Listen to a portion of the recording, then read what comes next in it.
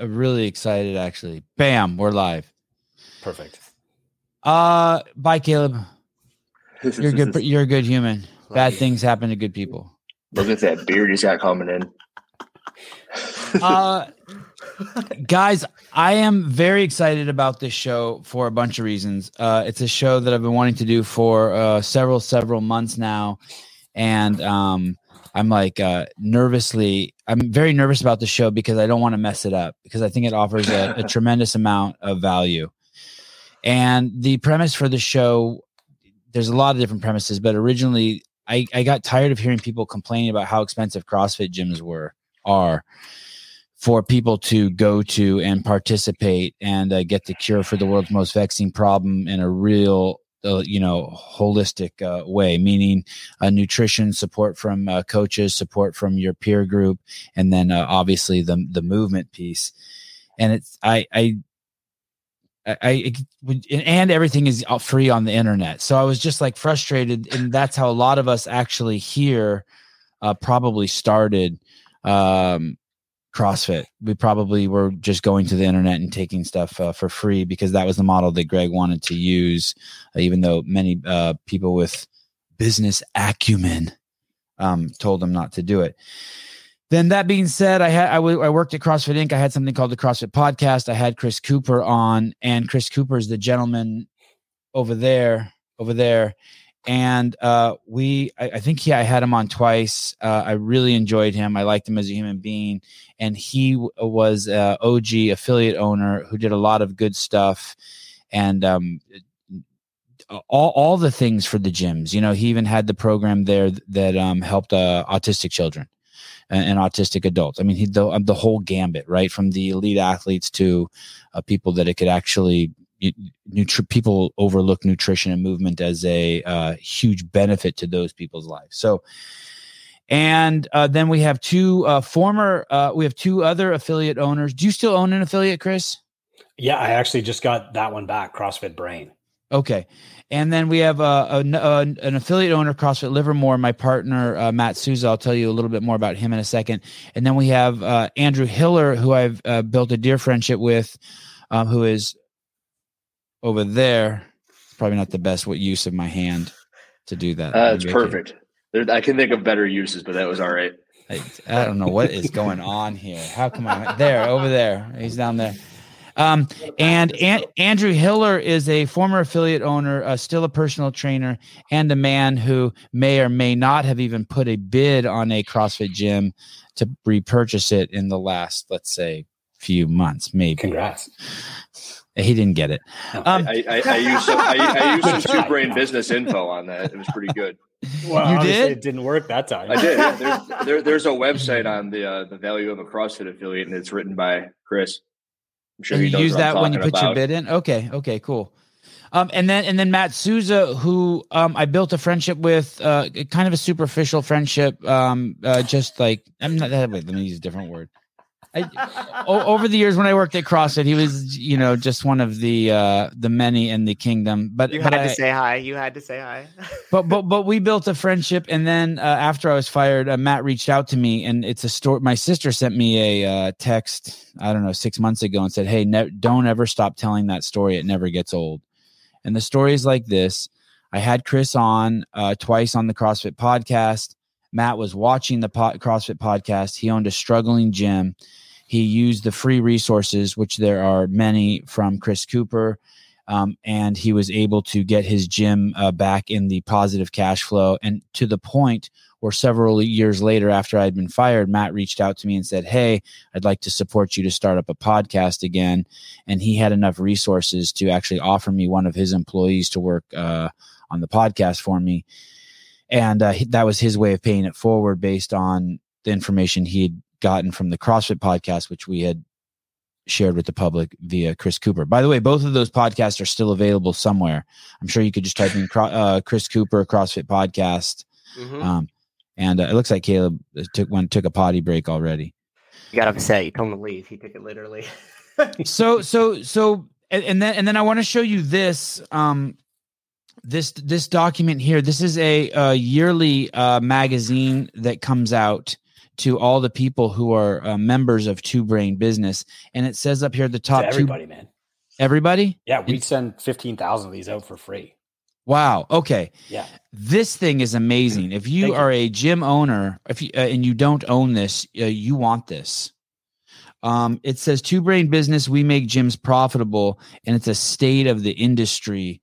It almost seems like this stuff should be kept secret. The stuff that's in here, but I guess Chris isn't keeping it secret because he gave out 15,000 of them. They're very nice, by the way. This is like I've gone through that. It's cool. Yeah, Very cool. I like it a lot. Designed that. This is Workington. 100%. Yeah, this thing is even the paper choice was it's yummy. Yeah. The visuals are great too. There's a downloadable PDF too, right? I think that's where I saw it. Yep. You can get the PDF for free too. And so what we did is I have a list of questions for the group for Chris, but also at some point during this podcast, we're actually going to pull up a spreadsheet and we're going to plug in the numbers so that you can see. So in my community, Santa Cruz, California, a family of 4 that makes less than $120,000 a year is living below the poverty level. And so we'll show you how much money you would need to charge. And there's probably 6 affiliates in my area. Yeah. And so I'd like to show you what you and so if there's 6 CrossFit affiliates, you also have to remember there's probably 6 knockoff gyms. And I say that obviously I know I'm being kind of mean like that, and I know I'm biased. But there's 6 you're gyms. Good. Call them out. Call it as you see There's it. 6 gyms that are using the methodology that aren't calling themselves CrossFit. And if you want to fight with me on that and say, Sevon, it's free, no one has to be I'm not going to fight with you. I agree with you. I know I'm biased. So I'm just going to start with something really broad. And any of these questions, Chris, if they're just too broad, just go ahead and just push back and be like, hey, dude, it's too broad. But Sure. And by the way, so I want to say this is data from nearly 11,000 gyms, closer to 11,000 than 10,000 gyms around the world. It's pretty crazy. And another point is 25% of the respondents have been in business for less than 4 years, and 75% of the respondents have been in business for less than 10 years. So it's a pretty good swath of experience. Okay, and there's the layout. That's beautiful. Okay, so you can see the vast majority of the gyms are CrossFit gyms, but we got some martial arts gyms, some other personal training, strength and conditioning.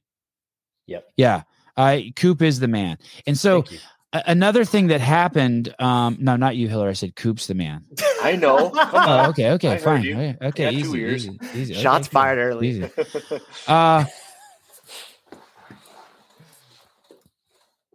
We started this affiliate series on the show where we bring in an affiliate once a week, and I knew it was going to happen. But just like a couple days ago, you have this great guy on, Javier Jaime out of Texas, and I'm not even searching, and lo and behold, he's like, by the way, we do Two Brain, and that's the largest gym consulting company in the world that I'm referencing, and that's started by Chris Cooper, an affiliate owner.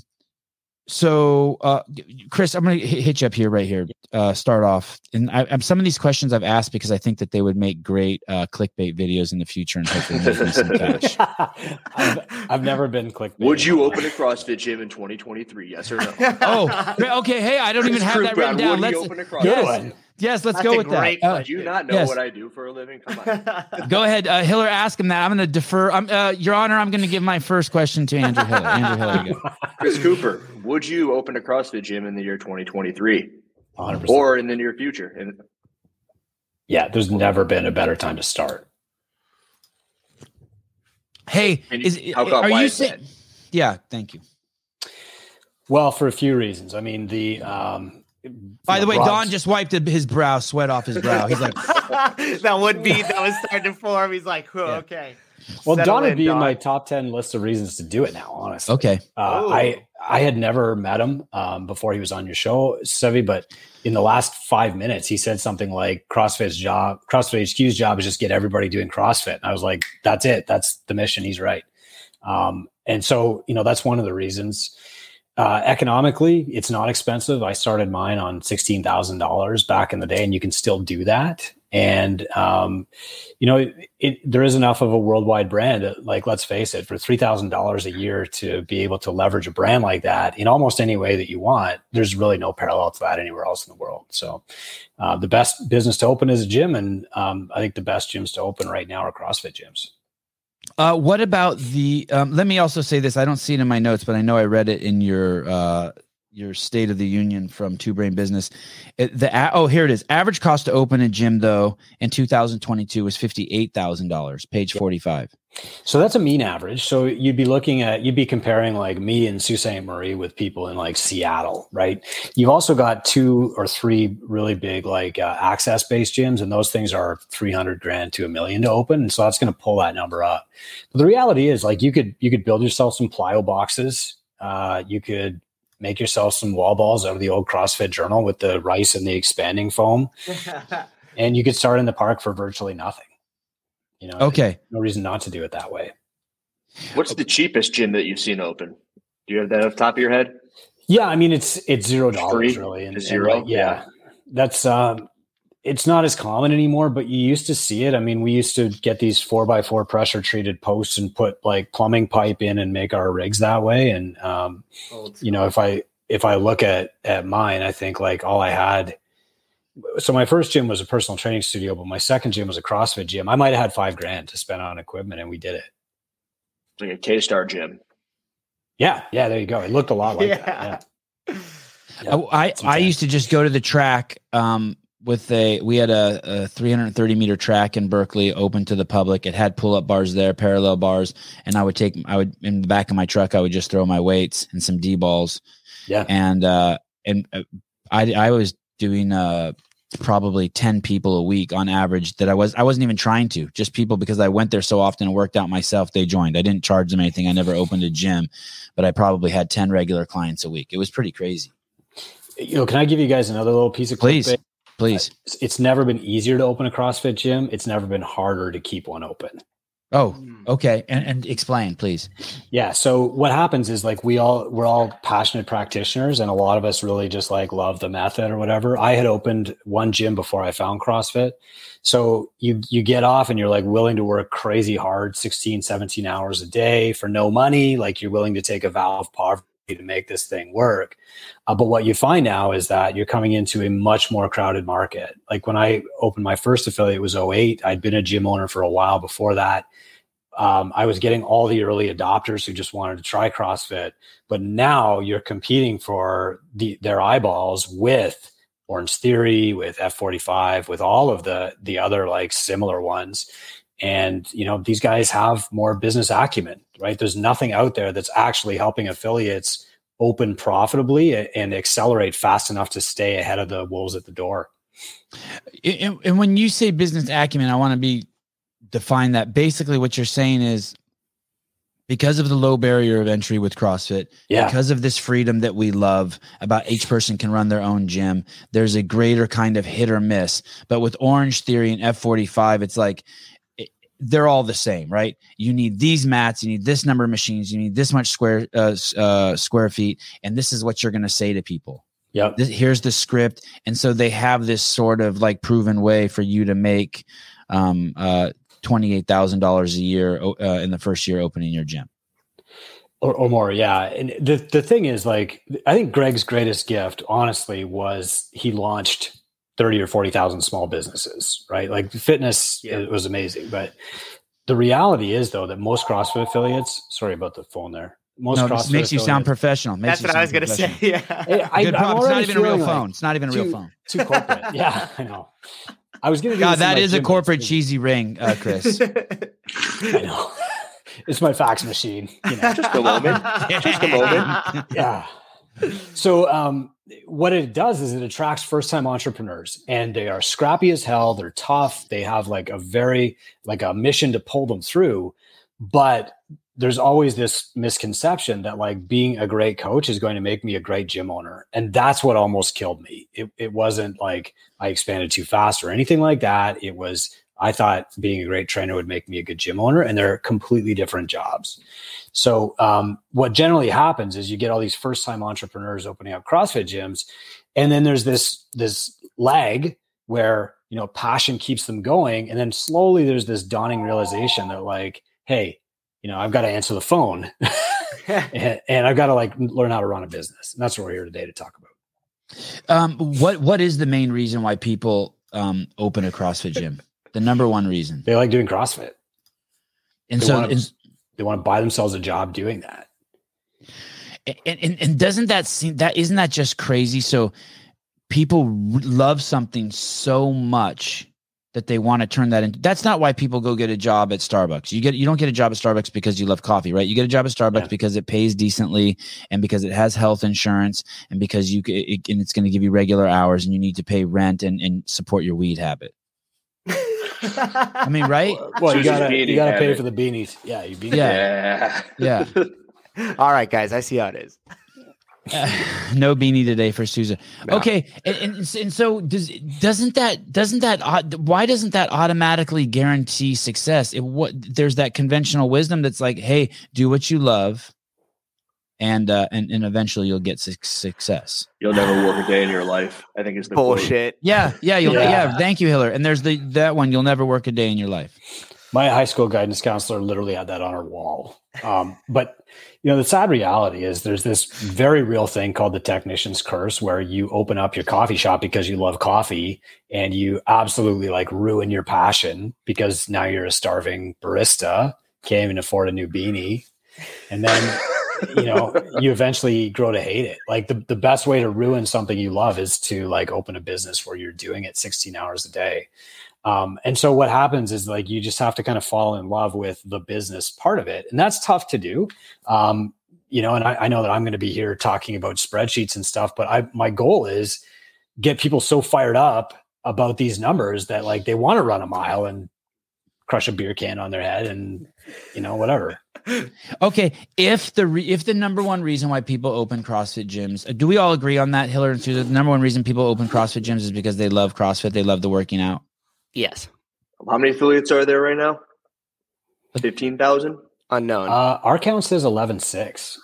Okay. 11,600. Was there ever anything close to 15, or is that number I'm way off on? No, there were. Yeah. Okay. I would bet that 10,000 of them are probably because they love CrossFit. Yeah. So is there a better reason to open? What would be the litmus test to not only open a gym, but to know that you're going to be successful at it? What else should it say on your teacher's wall besides you'll never work a day in the life if you pursue your dreams? It should also be that you are going to create impact by creating a sustainable platform for your family, your staff, and the clients in your town. This is the problem is, like, you know, there's 30, 40,000 affiliates that have started, less than half are left. Okay. And so it's really, really easy to start, but it's really, really hard to keep. And that's where that mindset pivot has to happen. Is there anyone else in the market? What's the deal with that on like Starbucks? Like, I remember, I don't know what year it was, but there was a year where Starbucks closed like 25% of its locations. Are there any other, I don't remember. Do you remember what year? Was that like 2011? There was a time when Starbucks, like, they realized they'd opened up too fast. Are there any other businesses you know where that's happened? It just happened with F45. It just happened with SoulCycle. The problem with the franchise model, meaning they shut down a ton of locations. Yeah. Oh, it happened with Curves, right? They shut down like 75% of the locations, right? Okay. Yeah, that's a throwback there. That's the problem with the franchise model is it's so fragile. Anything goes wrong, it goes wrong for all of them. And, you know, we do have other franchisors and coaches call us. And I just met with some, and they're like, well, you know, we've got 4,000 franchisees in the States, but half of them are losing money. Thank God they signed a 10-year commitment to this, or they'd be gone. Where I think if a lot of affiliates were making more money, they would still be here in 30 years, creating an impact and actually changing things. We can go down that road if you want. This is a conversation that I have luckily had with Don Fall and Austin Maliolo a few times. I want to say this. I don't want to drag you into the gutter, but there's some huge truths to this. Of the 11,000 boxes, what percentage were opened by guys looking to chase tail? Honestly, I want to tell you, I guarantee you it's 50%. And of those 50%, oh, dude, I'm 100%. Dude, listen, That's 50%. Yeah, listen, 32%. Yeah. Oh, yeah. Where do you have the graph here? The state of the. Here's the thing. Most guys don't even know that. Most guys aren't even willing to say that. I'm telling you, remind me to tell you something when we're off the air. I'll tell you the origin story of CrossFit that's never been heard. Why actually there is a CrossFit Inc. Yeah, that's why men are born. That's why when we're all sitting in the ether and like you're like God turns to you and says, "Do you want to go back to Earth?" The 99% of the reason guys come to Earth is for that reason. Oh, thank you, Caleb, for bringing us out of the gutter. And this is an important stat here. The clientele breakdown is 50-50, which is just cool to see. What's the relevancy of this? Well, because Chris? I like to see it. Most chains and franchises right now are targeting women because their data set would show that like women would spend more. What's really interesting though is like the fastest growing market doesn't even call themselves fitness anymore. They call themselves the after school industry because they know that you can charge a kid like 3 or 4 times what you would charge an adult, and the adult will usually pay that, right? Like your kids are the exception, Savon. Your jiu-jitsu instructors wildly undercharged, but like in ninja gyms, cheer gyms, etc., they're charging like 4 times what we would charge an adult in a CrossFit gym. Oh, okay. And wow. And what's interesting about that is I think I saw a stat also that only give me a second here. I think it was like 3% of the revenue. No, that was 3% of the revenue comes from supplements. I'm not sure what pages, but I think it's only 5% of the revenue from CrossFit gyms around the world comes from CrossFit Kids. So you're saying that's a huge missed opportunity for gyms. Yeah, I mean, I know exactly what happens. You think, well, that kid is half the size of an adult. I'm going to charge half as much. Like we're charging people by weight or something. And was it Froyo? Yeah, exactly. So, we definitely undercharge for that. When in reality, like that's probably our place of greatest impact. And if you have a CrossFit Kids program, that's super important. But so the 2 reasons you should want to open a CrossFit gym are, one, you love fitness and you love CrossFit. And then the second reason is because you want to make an impact on your community with a focus on sustainability for not only your gym, but for your family, your lifestyle. And you want to build a community where people can feel that. Yeah, I mean, if you really want to have a meaningful impact on your community, you have to be around for a couple of generations, right? Like our mission at Catalyst is to expand the health and lifespan of 7,000 people because that's 10% of our local community. And I think that if we can get 10% eating better and exercising, that's immediately going to impact spouses and kids. So that doubles that number and that trickles out to affect everybody. Yeah, it's this totally untapped I don't know, maybe marketing slogan or something, but I totally agree with you. When you say you want to affect 7,000 people, it doesn't even necessarily mean you want to get all 7,000 of them into your gym. No, we only take 150 at a time. Your gym, that's it. Yeah. 150. Okay. And we'll get into that in a minute, because there's this thing that I've been just keep thinking about over and over that, wow, paying money to an affiliate is, you should feel great about it. You should feel absolutely great because of the ripple effect it has on the entire community. Because every person who does CrossFit is a good influence on someone else's lifestyle. That's right. Yeah. We're all just mirrors here. Hey, it also provides ascension value, right? So it's like the people who are working out at 24-hour whatever, they have nothing to aspire to unless you place, a higher level. So forging elite fitness, it at least creates the mindset that like, this is easy for me now. I'm going to go to the next thing. And that's what CrossFit did in our community. Is there's a lot of knockoff gyms, and maybe people start there, but then they come to Catalyst later. And not only get fitter, but start. More importantly, at least for me, as I get older, to make sure I'm around people who will inspire me to fiddle with my diet, to eat better, to do things that are just generally better for my body. Sleep more. I mean, that's a huge topic in the community in the last couple of years, right? Yeah, big time. Real quickly, Sevan, we kind of touched base, but I just want to make this point here because especially coming out of the affiliate gathering, one of the things where a lot of people were speaking up was like, hey, we need more or less what they were saying is we need more control over the brand of what's happening in our affiliates. So that way there's consistency, because they think that by them going to CrossFit Gym A, getting a bad experience is turning more people away. And I just want to take note with this real quick. That is not what you guys want. If you just think about some major franchises that are here that have a consistent product like McDonald's or like a Starbucks, you know that you drive past the one closest to your house to go to the other one because they're better than the one closer to your house. So if you guys think that kind of franchising the model, which essentially is a separation from a licensee to a franchise, is the more control you usher in, that's what switches it over.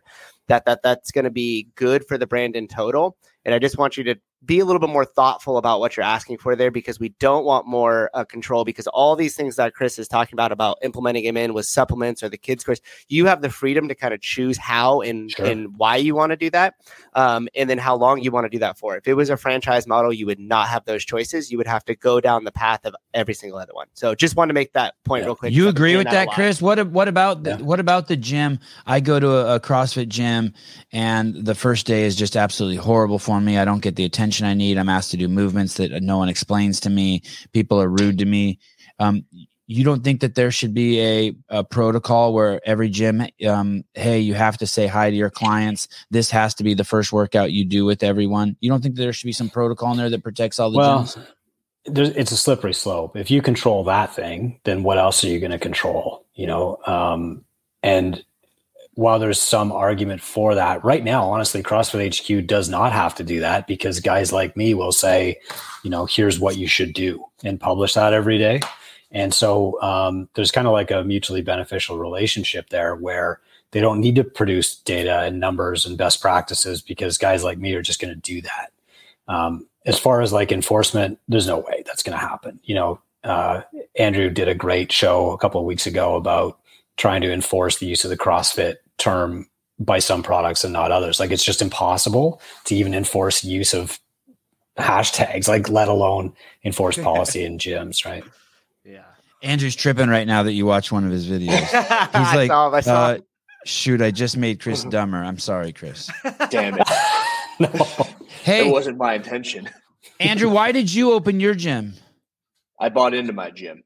And why did you do that? 2014. Because I had this never ending goal of trying to work with as many people as I could for as reasonable as a price as I figured it would be. I had an issue working in studio gyms and as a personal trainer charging $100 to $150 an hour, while I was making $20 to $30, and I would only see the benefit of them coming in no less than 3 days a week.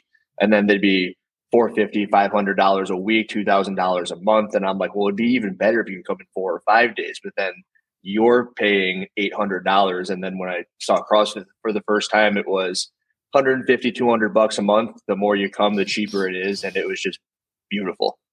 I'm like, all right, keep coming in. And then you could also work with 150 people all at once. Like Chris just said, it was like the golden ticket.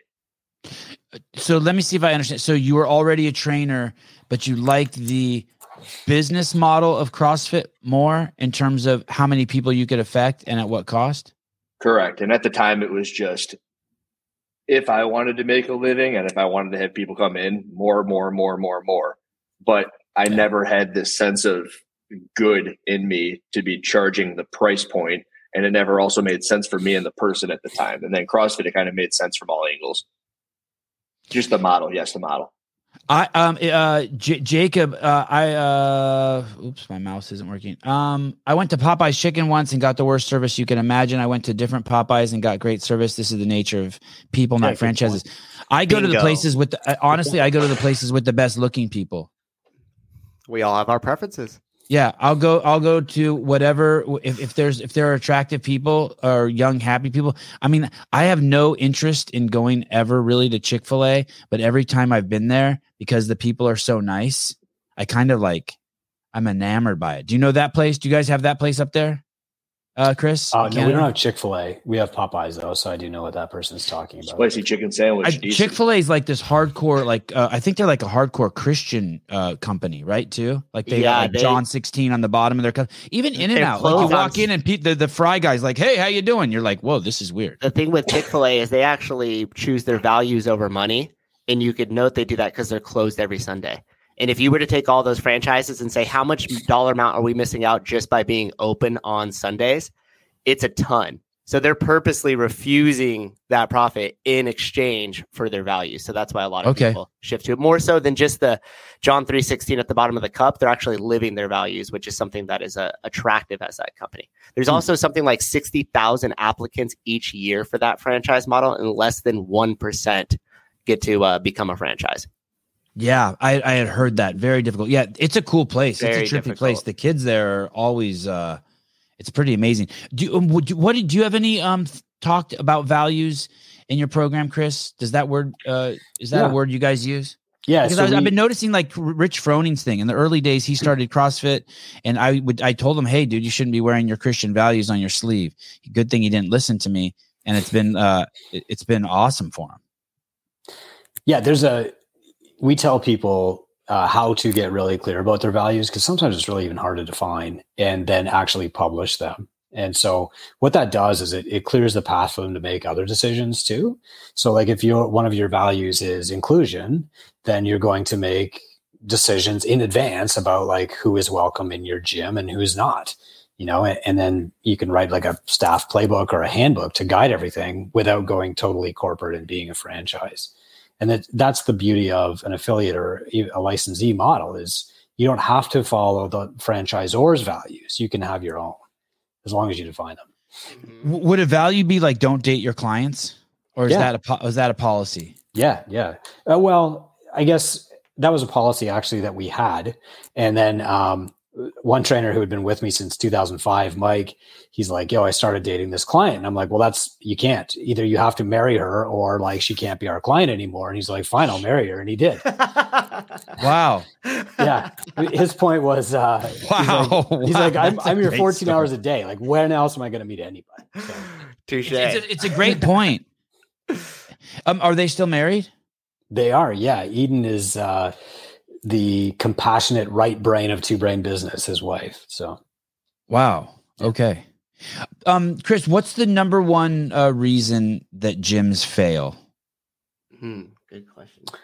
Number one is probably underpricing themselves, really. I mean, money doesn't fix every problem, but it sure fixes the money problems. And a lot of the reasons that these gyms close is not lack of passion. It's money problems. They just can't figure it out. And so unfortunately, you've got this graveyard of like 10 to 15,000 former affiliates selling real estate now, when imagine the impact they could have had 10 years down the track if they'd stayed open. And that's really, it comes down to underpricing. The reality is, like, you don't have to sell personal training. You don't have to sell supplements or anything else. If your prices are in line with what you need to make a great living. This is what almost killed me. I think Andrew was saying this is what almost killed him too. Meaning, if you're charging $10 for a membership, you should be charging $12. Yeah. I mean, when we were talking earlier, you said there's this thing that CrossFit affiliates are overcharging. They're undercharging dramatically. And like, we can show that. We give people tools to show them like how you can make $100,000 a year, not revenue, but like income on 150 clients. We also show what the average people are charging, and it's like not that. Yeah. Once again, going back to this State of the Union, this Two Brain State of the Union. By the way, how do people get this? Best way is just go to gymownersunited.com. That's a free public group. There's 7,000 gym owners in there, and we just give stuff away every single day for free in there. Like, here's another present, and that's, go in there, ask for the guide, and we'll just give it to you. One of the stats in there is 72% of CrossFit gyms are profitable. Page 41. Yeah. So that may or may not include them paying themselves though. And so this is another that's place. Scary. That's scary. But again, like, Greg defined fitness, right? He did not define what success in business means. And so the problem is that some gyms will self-report as like, we are successful because we've been open for a decade, but they're not making any money. They're living off their like wife's teacher salary or whatever. Are they actually successful? And so when we were putting this together, I wanted to know, like, what do you mean by successful? Because I really think, CrossFit HQ could potentially build the most financially rewarding careers in fitness too. If they make it successful. Sorry. I just want to be clear about what you're saying. Could, meaning it's all set up for people to be that successful. You're not suggesting CrossFit HQ do something different. You're just saying that people need to get the right tools once they get their L1. They need to get the right business tools, and then they can have that success you just mentioned. That's right. Yeah. I mean, right now that's the weak link in the CrossFit trifecta. Is like the method is great, the training is best in the world. Okay. The licensee model is, we don't know what it is. So like, there's no reason. If you look at like, what do personal trainers make on average? It's 26,000 a year. What do gym owners make on average? It's like less than 38,000 a year. But if they had the tools to do it successfully, they could make over $100,000 per year or more. And they would be in business. They would employ more people who would take more L1s. They'd impact more lives, etc. And they would attract the people who are like attracted to opening the F45, people who understand business too. And just to let you know, one of the stats in here is the average gym revenue a month, CrossFit gym revenue a month is $15,900. The people who participate in the Two Brain business program, their average monthly revenue is $21,300. Yeah. And I just say that so that Chris knows what he's talking about. Like, so he sees it's kind of interesting. Your success keeps just breeding more success because the more people that join you, the more data points you get of what works and what doesn't work, right? Yeah, it's like we have kind of like generations of clients. So let's say that, Alex is like client number 1 for me. My job is to make his gym better than mine was. And then out of 10 Alexes, we hire one more mentor. And then the third generation does better than Alex's gym did, And so we're on generation 8 right now. And, we produced 23 millionaires last year. That's insane. And like these, right. And like, they're all way ahead of my gym now. My gym has to catch up to the Two Brain average, but that's wait a second here. This is a crazy stat. You're telling me, not revenue. You're telling me that there's 23 gyms of that nearly 11,000 gyms that are in your program where the people pay taxes on $1 million. Yeah, they have a net worth personal over $1 million. Income tax. Yeah, so that's not income, right? That's net worth. So it might be they've reinvested that into owning buildings. But if they sold everything, paid off all their debt, they'd have more than $1 million cash in their hand. Wow. And what's the fastest someone's done that? I think 3 years, 2 months. Holy smokes. Yeah, probably Taryn DeBril of CrossFit Function. Are you allowed to say that? Do we have to bleep that out? She doesn't care. She almost made the game. She's good for anything. Sousa, CrossFit Function, Karen, let's circle back. Taryn. Karen. I'm not good with names. I'll check her. I'll make sure she's okay with that. I should have asked. Too late, Taryn. You're screwed. Yeah. Your family members already asking for you to pay their medical bills. Can we pull up her Instagram? And one thing you want to do that, yeah. And one thing too, going back to the discussion earlier about like why people normally join gyms, and for those of you guys that are listening to this that might be thinking about it, when I sit down with my coaches, the one thing that we have the discussion with is, what do you want to do in life? You can wave a magic wand where there was no obstacles, those obstacles lifted. What would your path look like for you? And a lot of times the default answer is, I want to own a gym. Then you do the follow-up, why? And they normally don't have a good answer for that. They just think that that's the next level of ascension.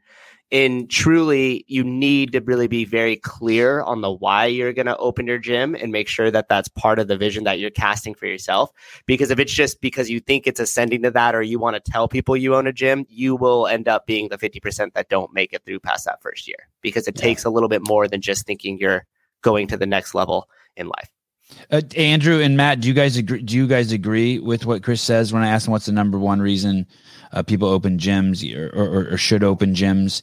And the kind of the two, the A and the B are the love of fitness, but also to be wanting to make an impact on other people's lives and to run a sustainable business for you and your family? Do I fit, or do I think most people fit? Do you like that? Do you like that answer? Both. Do you like that answer that Cooper gave? Like that, Yes. you have to have both of those. Yes. Yeah, I completely agree. If you're not, I mean, it's such a forward-facing business. You're interacting with like what a lot of people call their end user or the customer of your business every single day, and so you have to really have a love and a passion for doing that and making an impact in the community. Otherwise, it's not going to be the right industry for you. I've got one more, and I think Chris said that people fail often because all they wanted to do, or maybe it was Susan who just said it. Why do you want to open a gym? Because they love fitness. It's just like the next level up. I think that many people are poor at sales / don't like to push sales / I've even fit into this before where I was a car salesman at one point in my life before I did any of the fitness stuff. And I had such a hard time as a car salesman to the point where I left because I felt like such a piece of crap. Then I went into CrossFit and it's like, oh, this is great. All I got to do is push this, which is what I believe in. And I think that it is important. And there is a balancing act between like, I shouldn't have been, so I don't want to sell. I don't want to sell. I don't want to sell.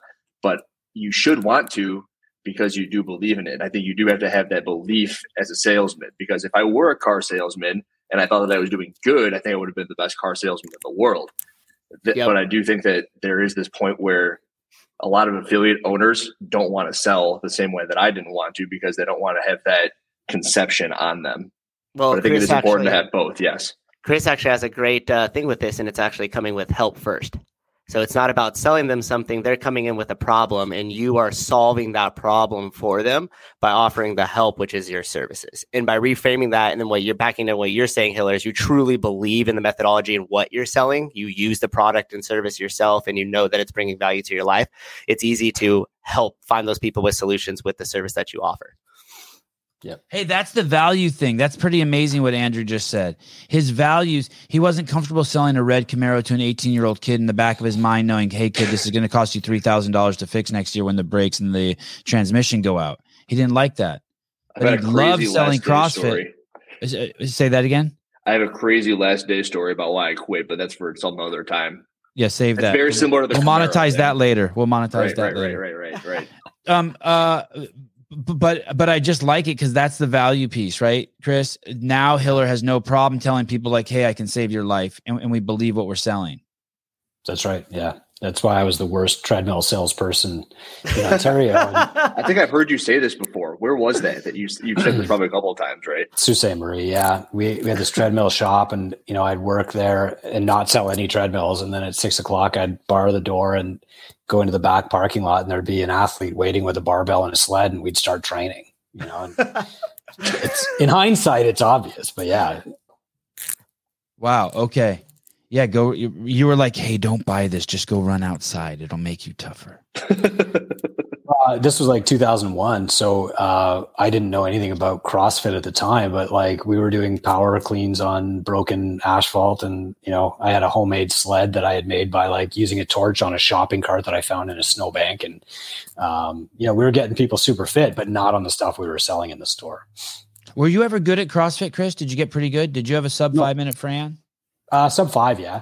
Yeah. If that's pretty good. Yeah. I mean, I can say that I went to sectionals and regionals, but back then you could just walk on the floor and do it.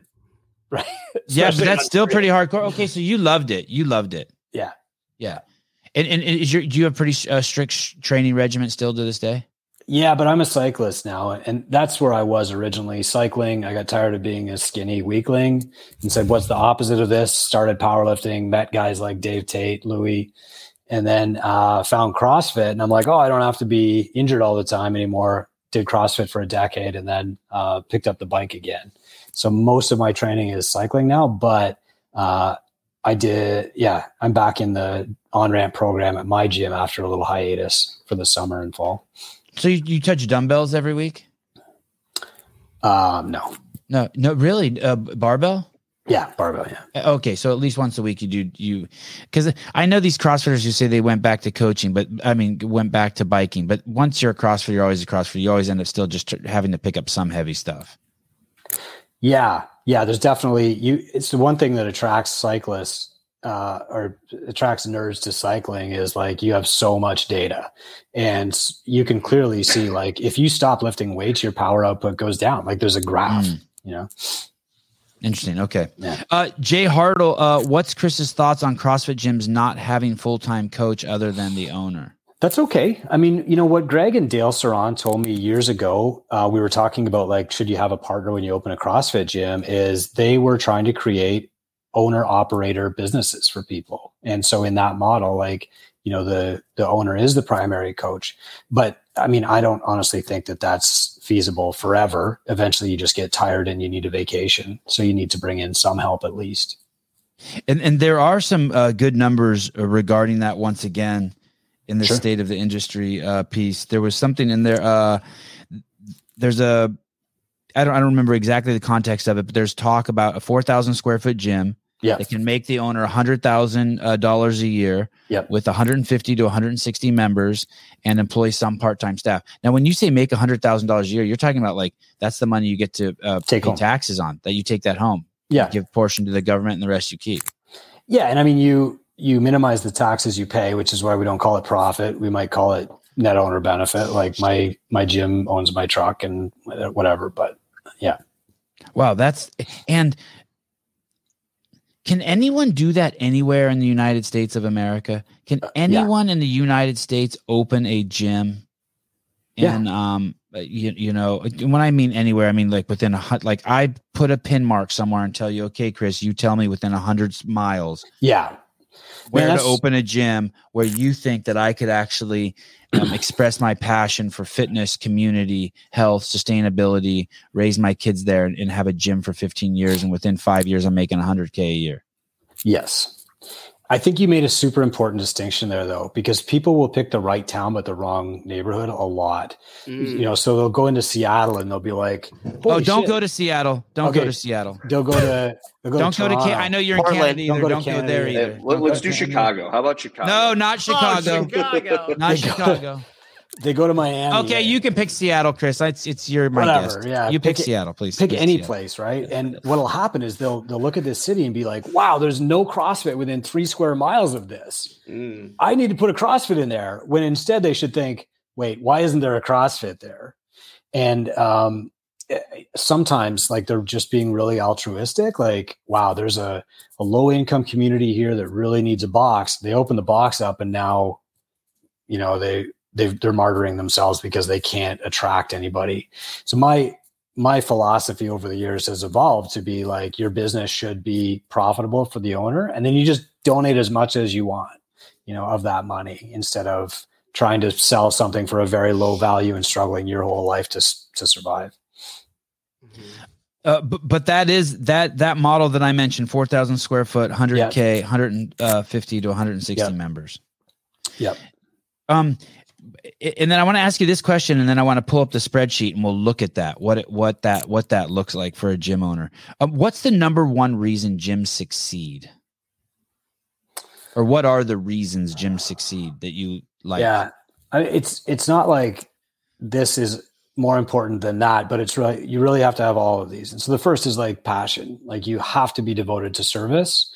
The second is you have to be skeptical. So I think you have to like have the ability to question what you're being told enough that you look for proof. That's all. Not cynical, but skeptical. And the third is like, you need to have at least some kind of business knowledge.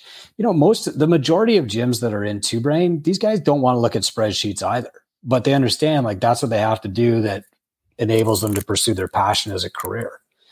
And then, you know, the fourth thing is basically like you got to have the resilience to understand that there are always going to be ups and downs. It's not a straight line, even with a mentor. Meaning your government leaders could shut down your ability to open your gym for 2 years. Yeah. I wish I would say I was joking, but that's a reality. An unfortunate one. I asked Workington how many Trudeau jokes we should tell on the show today. As many as you want. None. I don't want. Okay, good. All right, fine. I know. I told myself it's too triggering for me, the whole thing. Good. Okay, good. Because I gave myself a pep talk. I said, hey, do not, Chris. I heard my mom's voice say this. Chris is a gentleman of the highest level. He's a good dude. Do not drag him into any of your dumb shit, Sevon. So I was on her podcast last week. My mom's? Yeah. And one thing I want to note about the ups and the downs that Chris was talking about, a little thing that actually I do believe I got for you, but correct me if I'm wrong, was that it was a line that when October comes and it's a down month, you don't stress because you're a pro.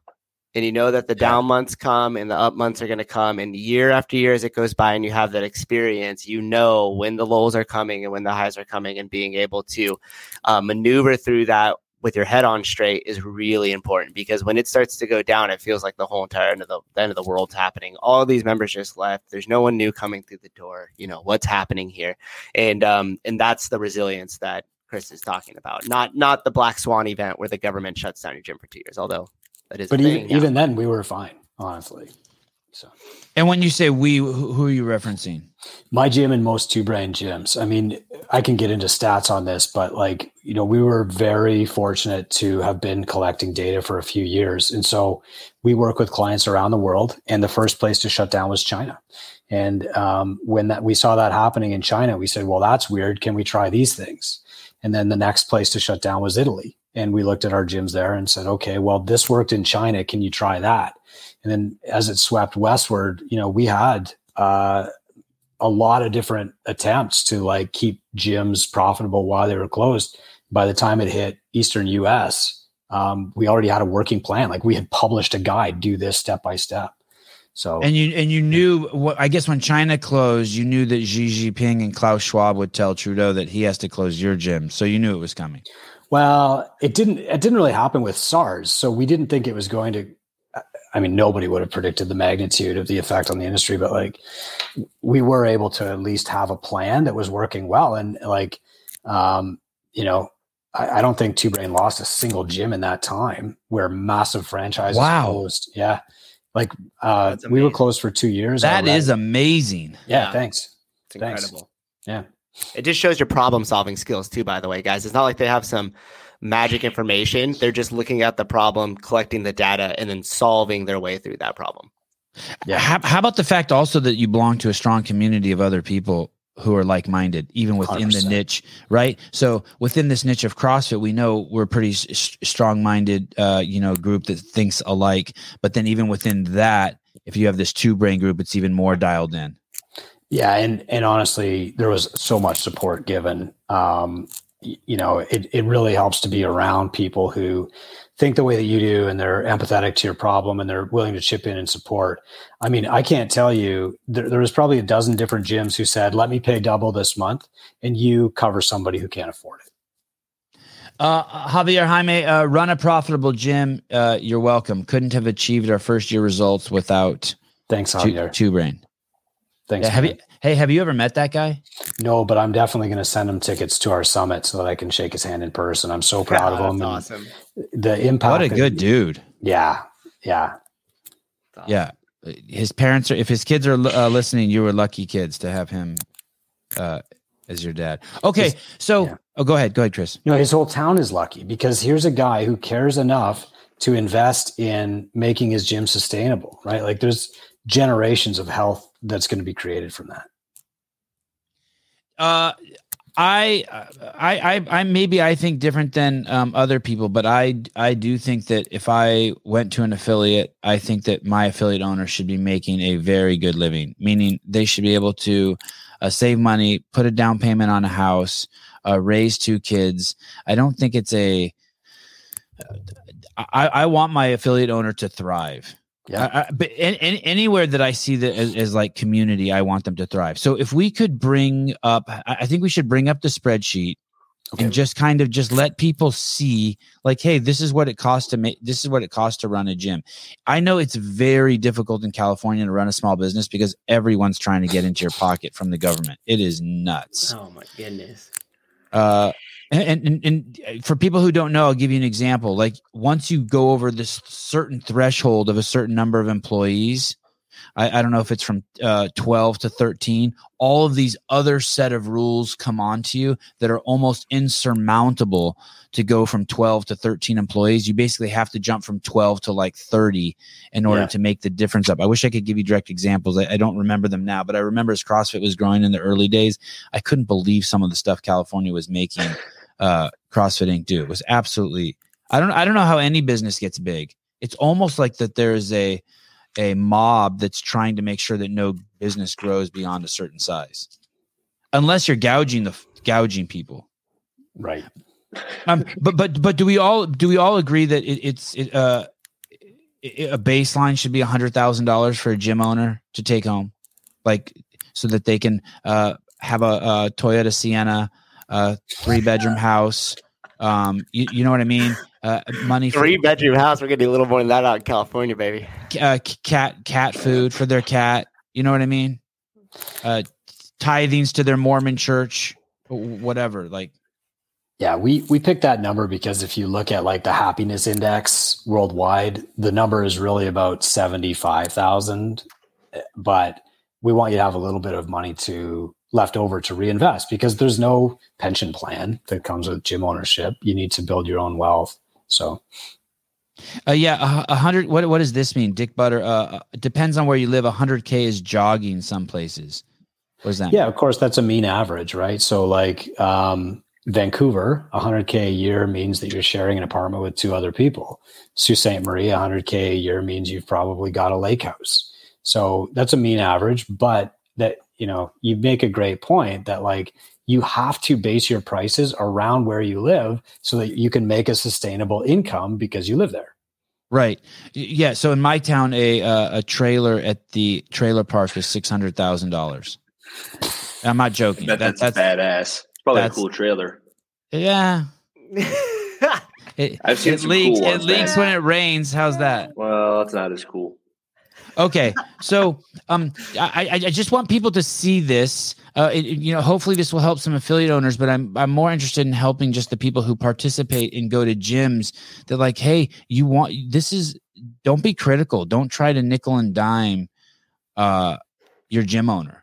Like, don't try to take advantage of them. You do not want a poor gym owner, because it means that your gym, your community, your coach, they're gone in 3 years, right? Like you don't want a broke financial planner. You don't want a sleepy airline pilot, right? Like you don't want a skinny chef. You want somebody that can actually live the life required to provide you with the life that you want to live. Right.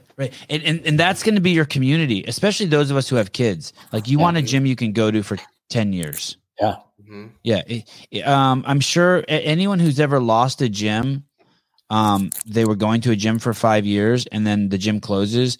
You don't expect the pain it's going to cause you until it happens. Your whole life changes. The people you hang out with, the guys you did bike rides with every Saturday, everything changes, and usually for the worse. I hate to say it. I moved from Berkeley to Santa Cruz and I lost 2 friends. I didn't lose them, but I used to go bike riding with them every Saturday on these long bike rides in the hills. When I moved, I haven't been on a bike in 6 years, an outside bike, because those people left. That's irreplaceable, right? And those things will just happen. So you don't want your gym to close. Okay, so can we pull that up, the spreadsheet, and then just start looking at so are these all the big gears? Rent, utilities, licensing means being able to use the CrossFit name, marketing means flyers on windshields, labor is I guess the people who come in, the coaching, but also the people who come in and clean your gym at night. Supplies would be toilet paper and pens and pencils. Equipment would be weights, pens and pencils. Subscriptions would be like software you use to run your business. Yep. What about that, like that Sugar Watt or Wattify, or the one that like your members can like fist bump each other on? That's in there too. Okay. Yeah. The one that's not there is insurance. Okay. Sorry, Matt. I forgot to bring that. No, let's toss it in. No. That's why I have those line items there so we can kind of continue to add to it as it goes. I don't. What do you need insurance? You guys use insurance? Yeah. And what is insurance? What is insurance? What are the most obvious, right? Is your dog bites someone, but what are some other? What about like a flood or a fire, or you get sick and you can't come to work for a month? You probably won't get that type of insurance for a CrossFit gym. That's business interruption insurance. And because of, unfortunately, the history of gym turnover, nobody wants to insure that. But you could get personal liability, which you need, which is like, I won't hurt you. Oh, okay. So if someone claims that you told them to pick up a kettlebell that was too heavy, and they sue you for and they try to take your house. Yeah, or they fall off a plyo box and break their wrist. There are a couple of other things there too. Like I would put merchant fees in there, Matt, because your payment processor is going to take 3% off the top of every dollar that comes in. Oh, that's like if someone uses a Visa or MasterCard. Yep. Yeah. Even if they use debit, they're going to take a few cents. But yeah, most people would charge 3%. Chris, how would you make Sevon's podcast profitable? That is a great question. Well, it's funny you said that because I just published a new book called The Simple Six, which would help like any business basically. Okay, I'm on it. Does it recommend staying away from controversial topics so YouTube doesn't crush you? Have you seen our last 6 videos we posted have been demonetized? Have you seen that? I just didn't know that. Son of a bitch. Demonetized. Okay. They have all these rules, Chris, that we don't really know the rules. It's like you're not allowed to say a swear word within the first 30 seconds, or you can't have like the word abortion in the title. Or there's all these like nuances that like the real YouTubers silly know. Rules.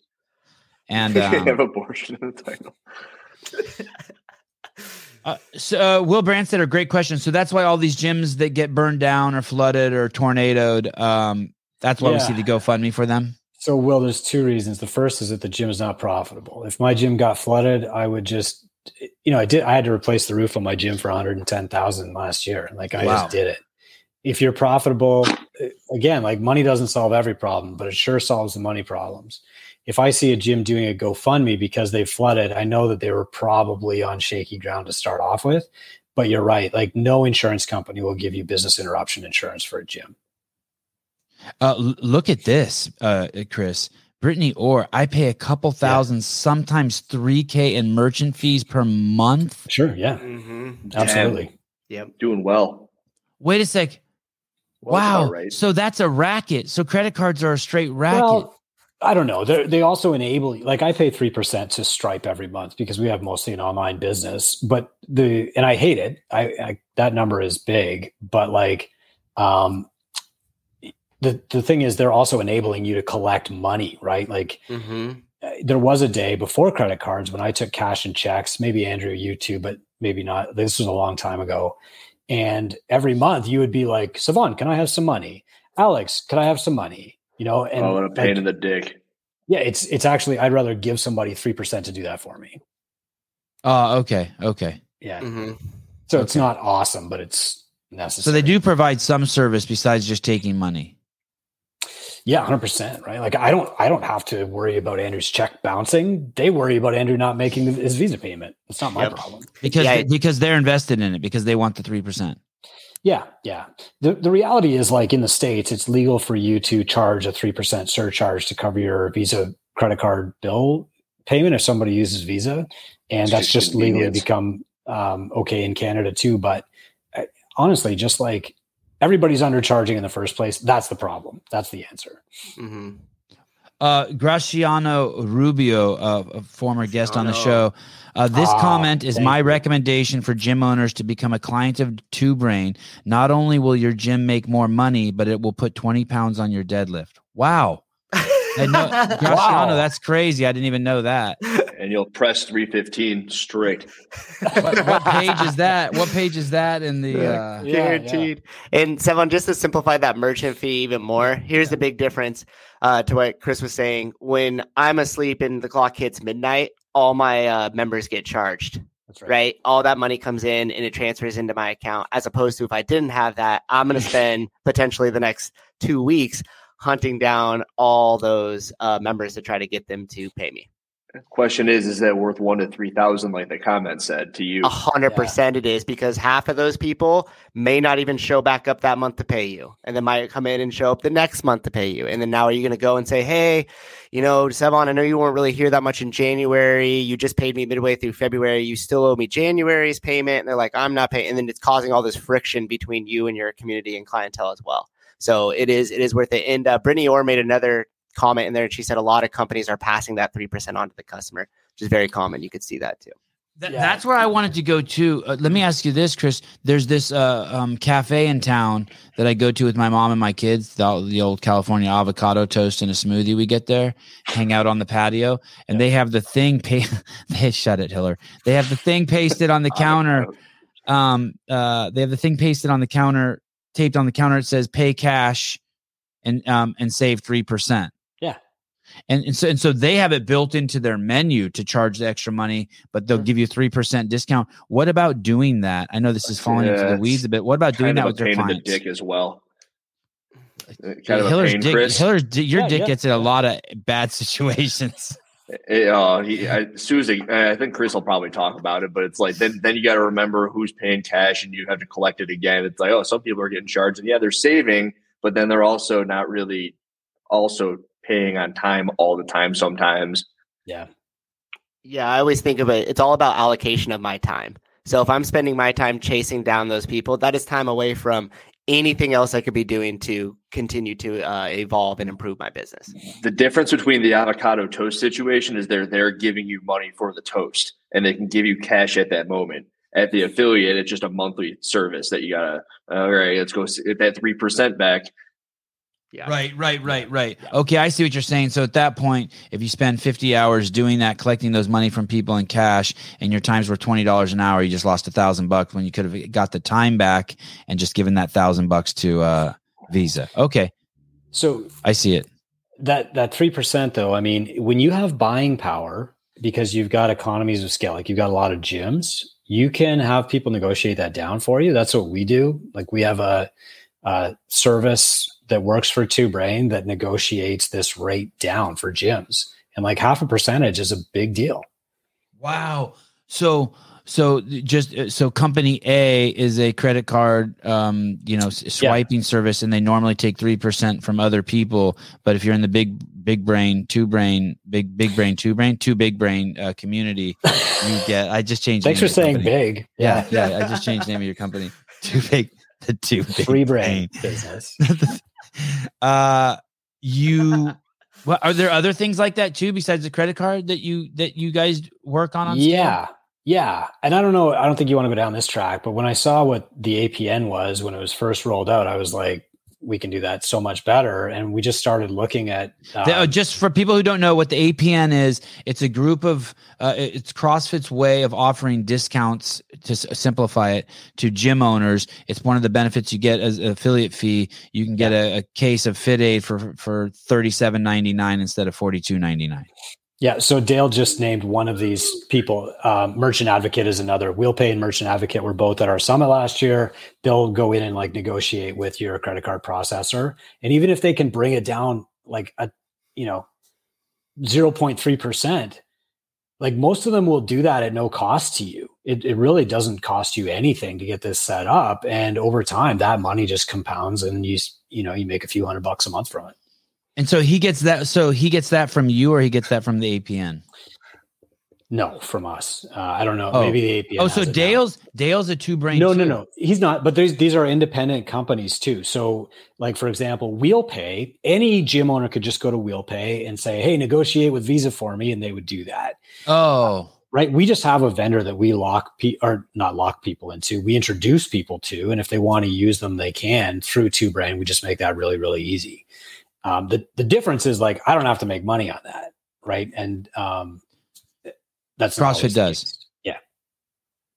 I want to know what's coming soon. There's 2 empty boxes on the APN. Hey, so that guy, do you know Dale King? Do you know Dale King? No, I met him one time. He makes this soap. Yeah. Okay. And I think that the soap might be good. Like it might be like a lot of soap these days is coming out as like toxic for your testicles. Okay. And I want Dale to, so I have this soap and I want him to sponsor the podcast so I can push his cause I'm big. My wife is like really cracking down on what soaps we have in the house.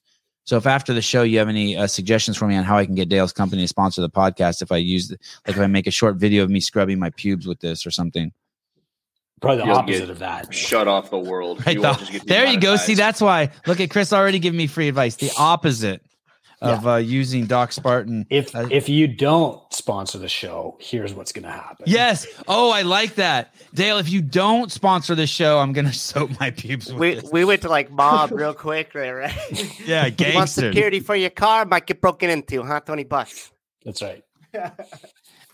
What was interesting is when I was also talking to Javier, there's so many resources that Two Brain gives away for free.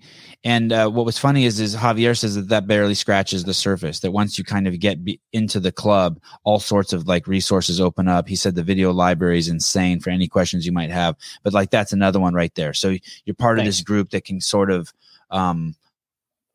leverage your group as a posse to get better deals. Yeah. So like as an example, some gyms are interested in doing semi-private training. So like Andrew and I, they started doing some one-on-one and they're like, this is taking up a lot of my time. Let's put some people together. And so we just found an expert out in Long Island. He is a CrossFit affiliate. We flew him up here, he stayed with me for a day and a half. We shot video, built a course. It cost us a few grand, but we can give that to everybody in Two Brain as like an instructional on how to do this stuff. That's just like the power of scale. I'd be curious. Is it hard for you to stay in your lane? Oh yeah. I constantly start other businesses and then just like sell them off because they're just too distracting. Two Brain is just way too big and it deserves my full attention, but I'm constantly chasing rabbits. Yeah. I know that. Do you own any other businesses, Chris? Like, do you own a coffee shop or anything like that you're just dumping money into, and it's like you're like, what am I doing? It's like, you know what I mean? Like, this is exactly the opposite of what I preach. Did like, Robin text you sponsor before a kids softball team? What? No.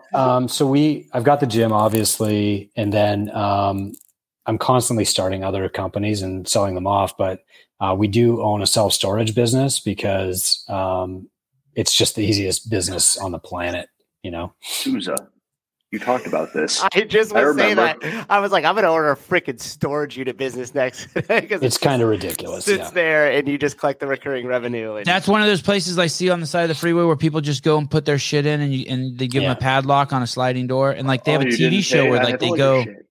They have a TV show, right? Where when people die, they go open those or something. And Storage Wars, yeah. And you can like buy. Yeah. I hate to say this. I really hate to admit this, but I would be so excited to go through some random dude shit who died. Oh my God.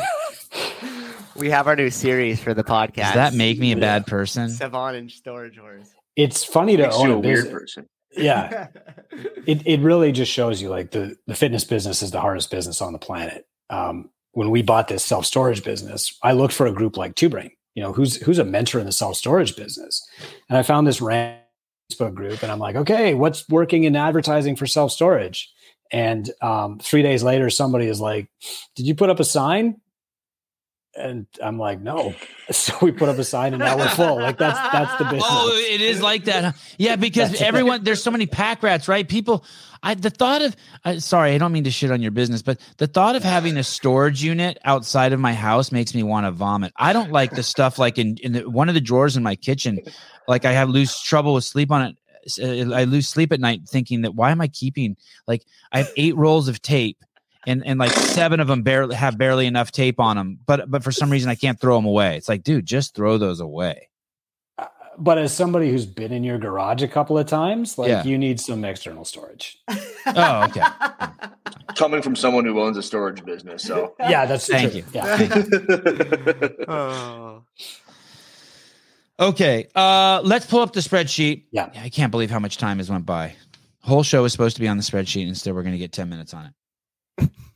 Okay, so let's pick a 4,000 square foot gym, and let's go back to our favorite city of all time. Let's go to Seattle. Okay, a few blocks from Microsoft. Let's say it's an expensive. Is Microsoft in Seattle? Who's in Seattle? Amazon. Redmond, Washington. Russell Wilson. Let's say a few blocks from. Let's say it's an expensive area by Microsoft. 4,000 square feet. How much for the rent? So I've got an affiliate here from Seattle right in front of me. Okay. And, you're a good dude. Yep. So there. total expenses for the month is 16,000. That's all. That's not staff. So their staff expense is 27%.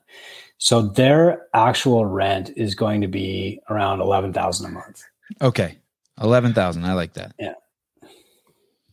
And so you're going to see a total at the bottom.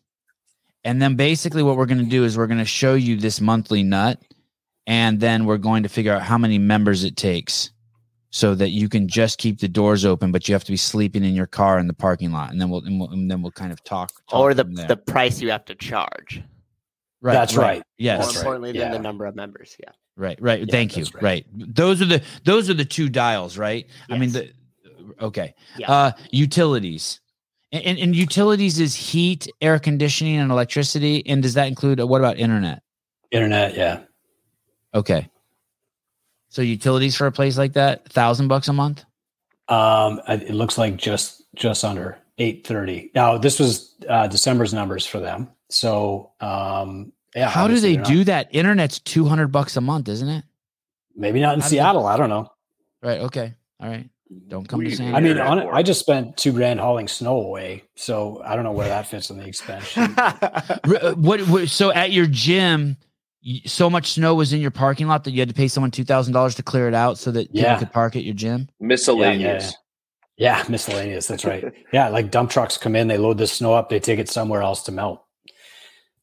Licensing is, I think Susan and I talked about this, $250 a month if you want to wear the CrossFit banner. Yeah. Marketing. What is marketing? So if they're buying Facebook ads, for example, that's what most of our guys spend money on, is like buying digital ads. We don't do a lot of physical stuff. And I think this person probably is just doing that. But really, so this guy actually has 2 gyms. One's a CrossFit affiliate, and they mostly do referrals. So they don't pay anything for referrals, but they're just very active about asking for referrals. So their marketing budget is going to be pretty low. What does that mean? I don't even know what that means, referrals. Sorry, Hillary. So I would say like, hey, Savvy, can we go for coffee? How are you doing? Are you making progress? Are you where you want to be? You know, like, hey, I know Haley's really, really busy with the boys. Do you think that she's like happy with her fitness right now? How can I help with that? How would that improve your home life? And then if you're like, no, Haley's way more fit than I am, which is the truth, then I would be like, well, how about your mom? You know? Okay. So, and that's a marketing expense, taking someone out to lunch to do that. Is that what you're saying? Yeah. But I mean, most people just do it at their gym and they might have a coffee or something. So, I mean, that marketing is like the most effective, but it's also zero cost. So now would banners and coffee signs and signage also fit under that marketing expense? Yeah. And really it's up to the affiliate where they put this stuff. Like, we integrate with software like QuickBooks. So if their bookkeeper is putting their coffee expense somewhere else, that's fine. It all washes out. Yeah. Your Christmas party, is that marketing? Yeah. Yeah. And then, maybe you have to double your insurance because of what happens at your Christmas party too. Right. Can I ask this question? And Bry prophylactics. Yes. Rent. You said it's a 4,000 square foot facility. That seems awfully high. Can we have more of an avatar of what this place looks like? Like, is it in the middle of downtown? What's going on here? Yeah, I don't know where it is in Seattle. Okay. But yeah. Okay. Yeah, 11,000 for 4,000 square feet in Seattle. I guess wherever they are, it's going right. Hey, so to give you an idea, a 2-bedroom house with a small garage and a small yard in Santa Cruz is $4,500 a month to rent, and it's a shithole. Wow. Mm-hmm. Yeah. Okay. Yeah. So but what's crazy is this isn't even like and I'm in a small like community. This isn't even the expensive place. Like if you go 17 miles north to where Apple and where all the millions of people live, it's even more expensive. Yeah, and I'll tell you right now, those first 2 line items, rent and utilities, I pay more than that. In Livermore. Yeah. Okay, and then down here in Miami, that seems normal for 4,000 or 5,000 square feet. Okay. But thank you, Hiller, for trying to ruin our story. Not trying to ruin it. I'm just speaking for the comments. Everyone wanted to know, all right? Yeah, how many of those people are renting? There's at least 10 comments. Careful, out of those 10, one person actually rents and leases a space. Let me see this. Hiller, listen. Listen to Spieler talk about what he paid in Denver. It was ridiculous, and probably I think Spieler's in Park City. He probably pays a fortune. I don't even think he's a CrossFit affiliate anymore. Is he? Does anyone know? I know he purchased a space. He did. Okay. I don't think he is. I don't think he's affiliated. More recently. Which was interesting. Another subject. I don't think he's an affiliate, and that interim CEO was a member there for like 10 years, which is a whole nother. That should be a whole show. Okay, we'll get into that. Mark, so how much for marketing? I don't have anything there. I have zero. Okay, I think we should put something in there. Bold strategy, Cotton. Yeah, I could hold on. Give me 1 second, and I'll look something up, and I'll give you guys a number. Coming from the guy who sells storage centers. Hey, I don't think $100 a month. I mean, at least $100 a month, right? Yeah, my gym spends $5 a day on Facebook ads, so $150 a month.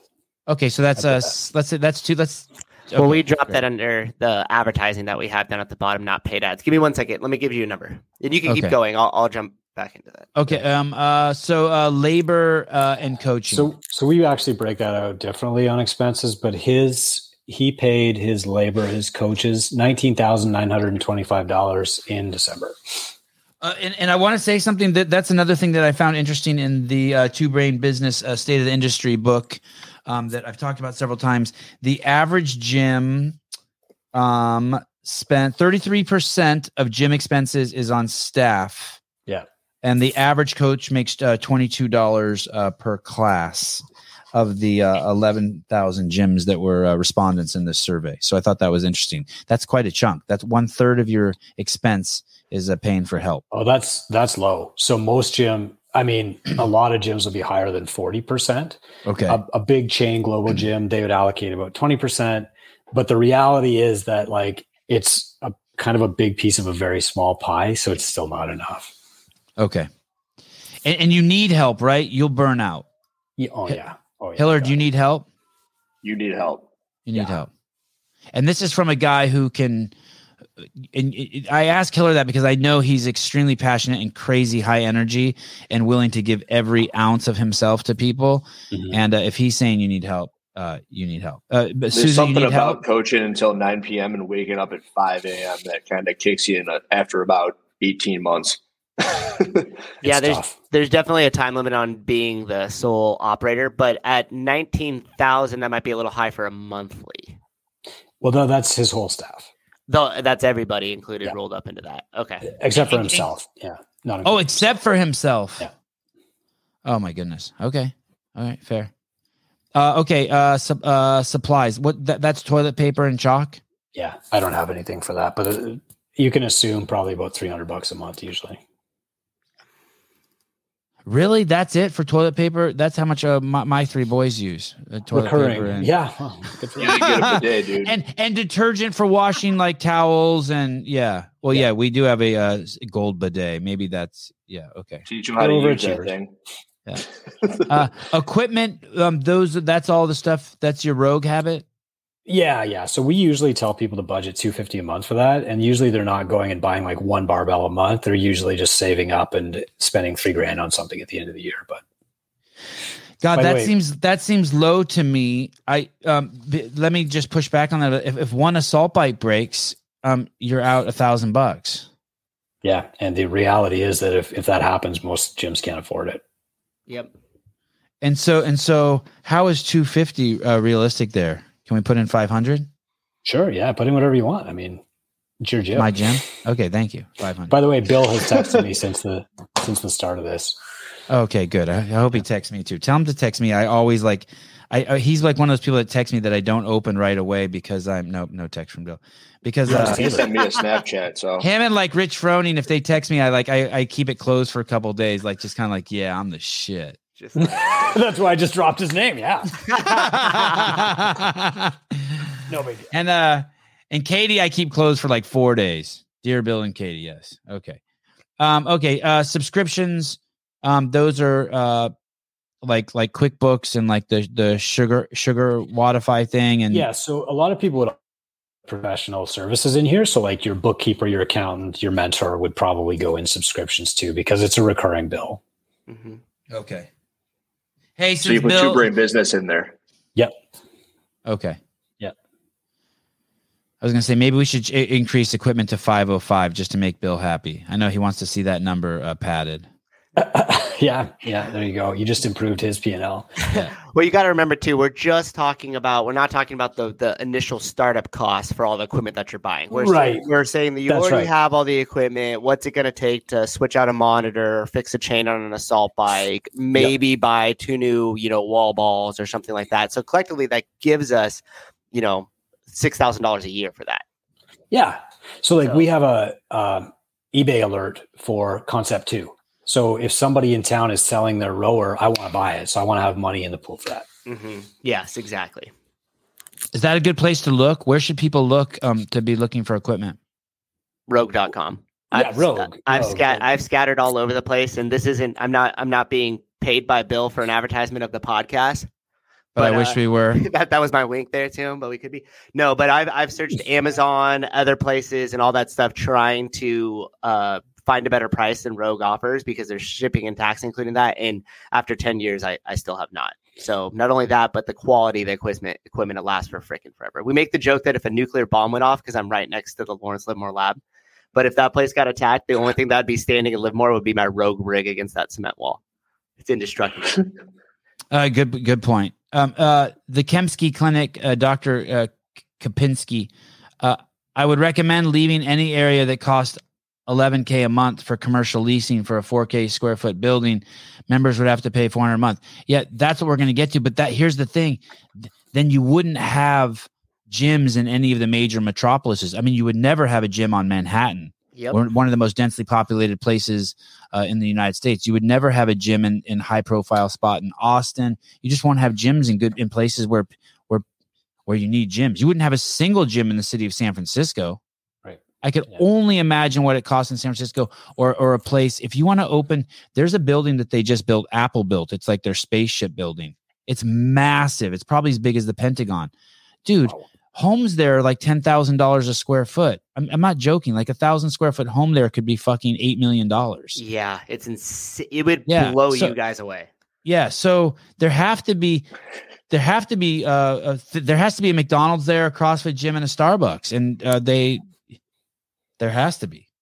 There's a shitload of people there. Sorry, go ahead, Chris. What's your pushback on that, Chris, or do you agree? Well, there's a lot of flaws in that argument, but number one is there are many gyms that charge more than that, and number two is that there are gyms that charge more than $400 a month. You've heard of that? Sure, yeah.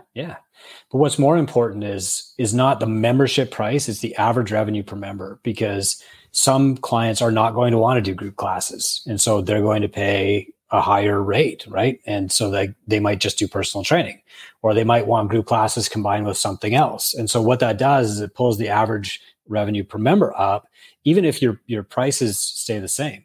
What's the distinction there before you go forward? There's two things you're saying: membership price versus average revenue per member. What's the distinction there? I don't know the difference. So, for example, you could have a membership price of $150 a month, right? But some of your clients, 10% of your clients, will pay quite a bit more because they'll want private service, or they'll want nutrition coaching separately, or whatever that is. What about parking? Sure. Yeah. Could you charge $200? I mean, in Manhattan, you could probably charge $500 a month for a parking spot. It's not about what you can get away with. It's what adds value to the client. And so for a lot of gyms, it's like a dedicated nutrition coach adds a lot of value. So they charge for that. And so that pulls the average revenue up, even if the price of a CrossFit class stays the same. I'll add this in there. And this is also in the Two Brain Business State of the Industry book. I know Chris is starting to get impressed with how much I'm bringing out of this. Thanks, man. In 2000, no, thank you. It's making a whole show. I'm going to make money off this. In 2016, only 10% of CrossFit gyms offered nutrition coaching. Now in 2022, 73%.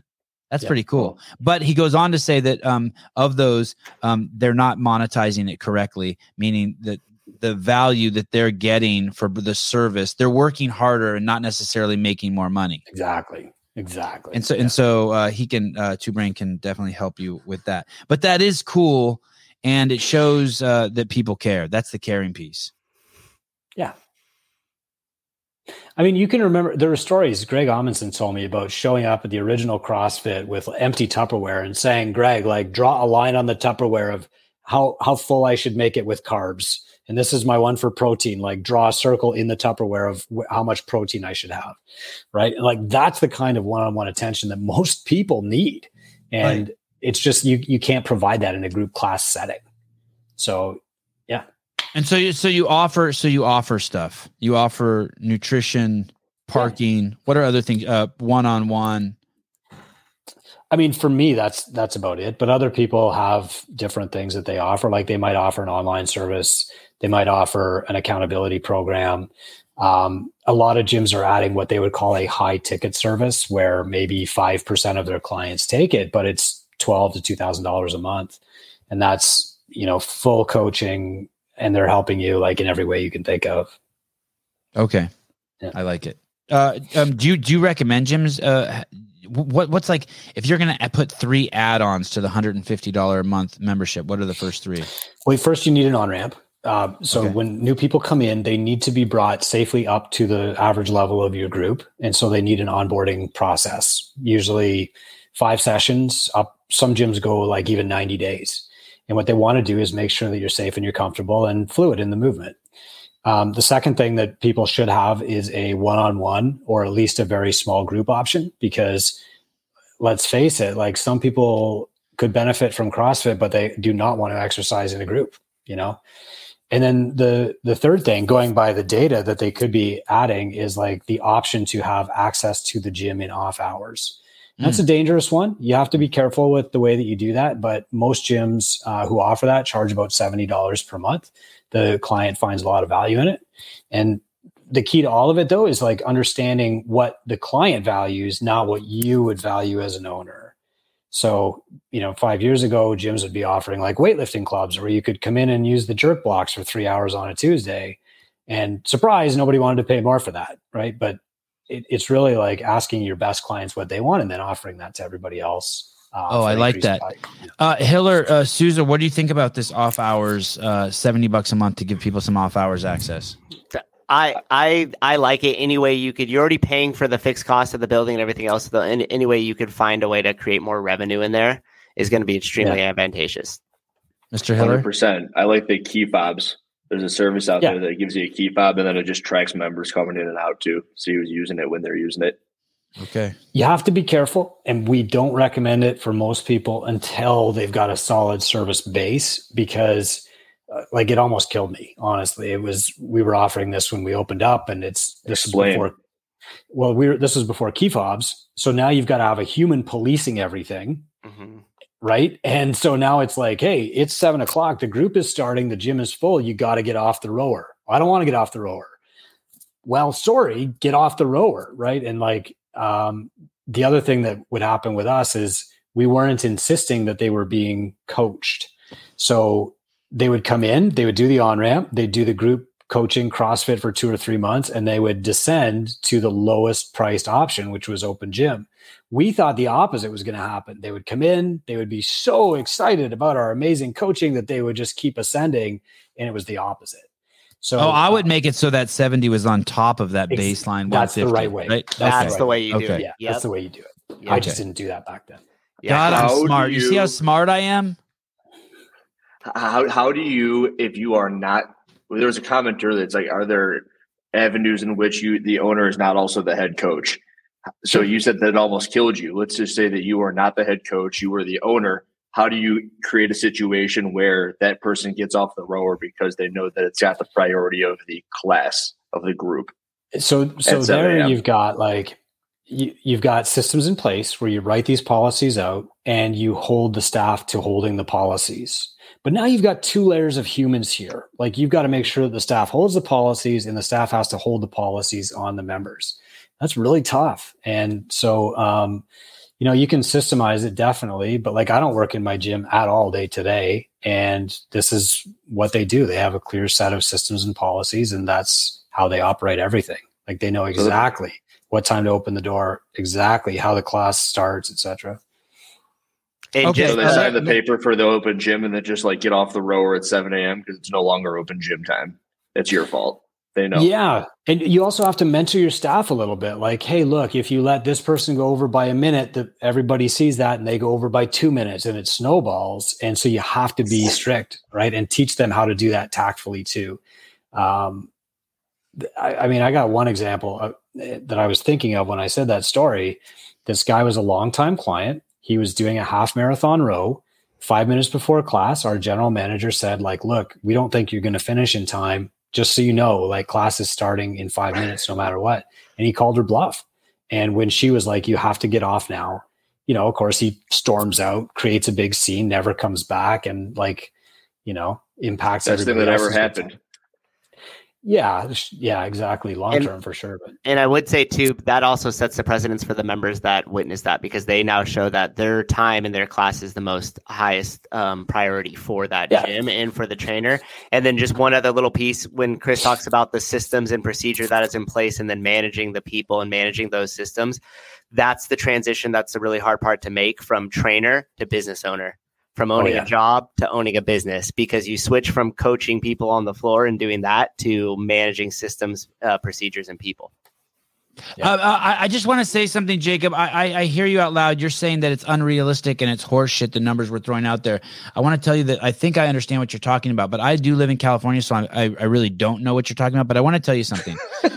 There's a guy. Yeah, it's fair. It's fair. This is cool. Let's use the Ohio example next. Totally cool. Let me just tell you a story here real quick. Are you good for time? Is everyone good for time? Yeah. Okay. Let me tell you a little story here. My kids every Thursday go to Sunnyvale, California, to a professional skateboarder at a park that's owned by the city. And they take a skateboard lesson there that he probably teaches illegally, and it cost me $100. I slipped a guy $100 bill every Thursday for a 1 hour class. And this guy is so amazing on so many levels. Connects with the kids, love the kids, is a true profession in his craft, step by step, has everything, been doing it for years. Now, the park is very nice and clean. It's a bunch of rich Asian women, mostly they're skateboarding, like 40 to 60-year-old women. A really trippy demographics. Cool. So, yeah. It's all the Facebook, Amazon, Apple, the people who are rich as shit already. And so if that skate coach charges $100 an hour and he teaches 300 days a year and he has 4 clients a day, which is crazy. What's the sustainability of a human being teaching 4 1-hour classes on skateboarding? I mean, this is you have to work out with your class as a skateboard instructor. Yeah. It's not like CrossFit where you get to sit there and just say shit. You skateboard with these kids. You have no overhead. And if he does 4 classes a day, 300 days a year, this guy makes $120,000 a year. He cannot fucking live. He's never going to get a fucking girl in a fucking house. A new skateboard costs $250. I mean, so I hear what you're saying, like maybe in Oklahoma somewhere, but like a coffee at Starbucks here is like $6. You know what I mean? And I'm telling you, millions of people are living like this in California. So I hear you, and we can maybe punch in some other numbers, but like Vancouver, like where Chris spoke of, that may be one of the most expensive cities in the world, where half the buildings are empty because the Chinese have just come in and fucking bought everything. I mean, shit there is crazy, dude. So so I hear you. But people like this skateboard instructor, I don't know what the sustainability is of this. When's he going to retire? What money is he saving? How is he going to meet girls? Like, and this is an older guy. This guy's probably pushing 40. Sorry, anyone want to chime in? Go ahead. I do have an Ohio example and an Oakland example too. We just happened to start with the highest one. Which one did you say? Oklahoma? Oakland and Ohio. Oh, but Oakland's expensive. Oh, Oakland and Ohio. Okay, we'll switch to Ohio. Oakland's going to be crazy expensive. That's okay. Let's finish this one. I just want everybody to keep in mind that, like, and I want you to know what happened in Oakland. They legalized marijuana, and every fucking shithole in the town became so expensive because people wanted huge places where you would typically open a CrossFit gym. They started buying all these warehouses up and growing weed in them. Yep. Okay. It happened in Denver too. Okay. So subscription. I would say probably about $600 a month. You know, okay. That's exactly in line. That's like a mentor plus a bookkeeper. Maybe you use other stuff. I don't know. Taxes, I mean, it depends, right? So I guess we're probably talking about like property taxes there. If you have a triple net lease, and you're paying $11,000 a month in rent, you're probably paying about $3,000 in taxes too. And I don't know if you guys know the story of what happened to Souza, but Souza had a gym and the taxes in the city went up, and in the small print in the contract where he rented the gym from, it says if taxes go up in the area, you guys have to take on the cost as the renters. So like kind of close. The building I was in got purchased for a much more higher valuation than was already valued for. So then the property tax went up because they were paying off what the company who bought the building was. So overnight, mine jumped from $522 and what's known as CAM costs, the common area maintenance, and property taxes rolled into that. It jumped from $500 to $2,200. And they so it went up from $500 to $2,200, and then they back charged them over a year.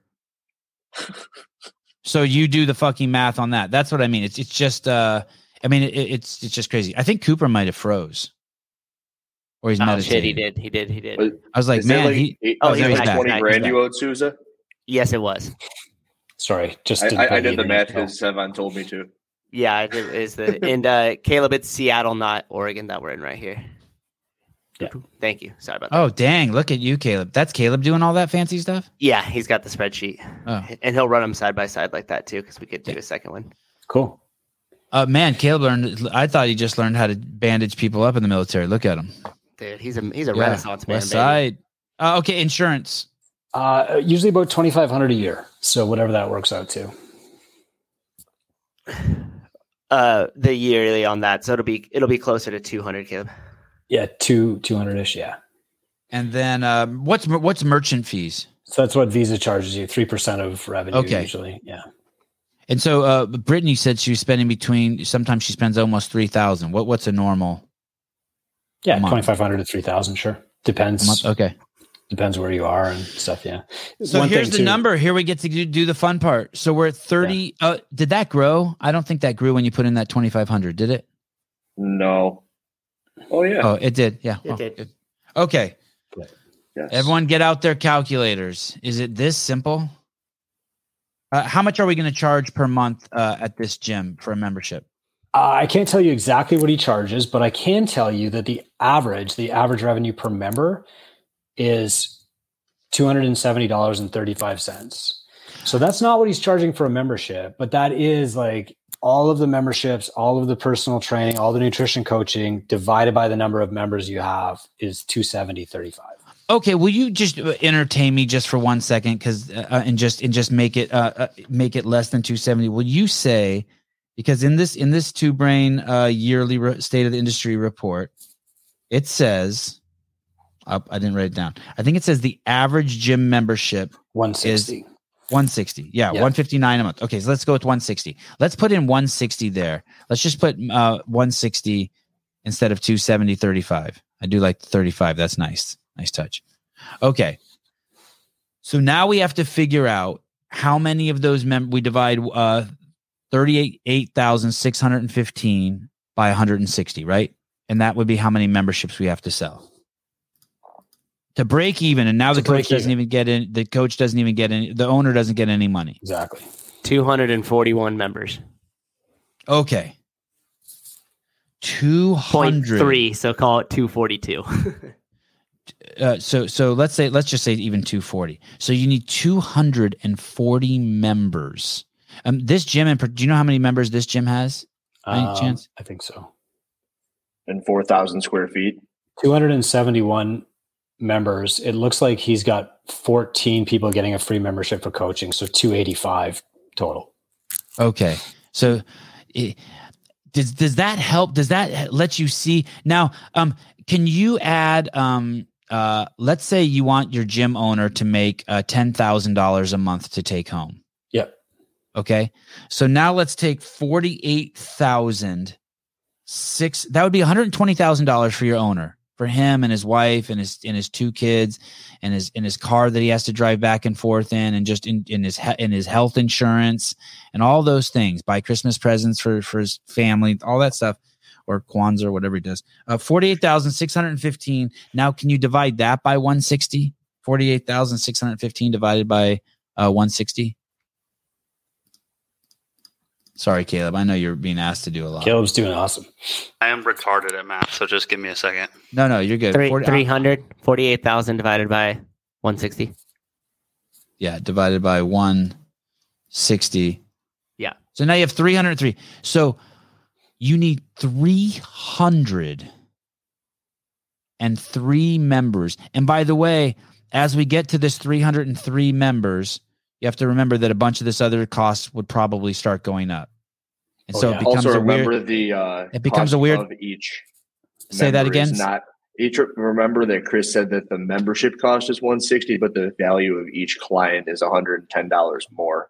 Right. And we'll get to that. We'll get to that in a second. Okay. So if you charge $160 for a gym, or if a membership, and you're in Seattle, you need 303 members, but then it becomes like a dog chasing its own tail, because then your labor and coaching goes up, your supplies go up, more equipment breaks, etc. Everything goes up, right? Your insurance has a limit. Once you go over like 200 members, your insurance goes up. There's all sorts of things that will start happening to you.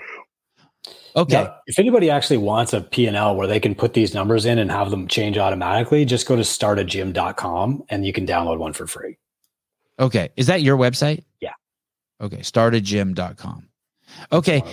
And I think he did say how many members this gym has. This gym has 285. 285. Yeah. Okay. But 14 of them are for free. So let's say it has 271. Yeah. Okay. So now let's figure out let's make the membership cost. What did you say? 270?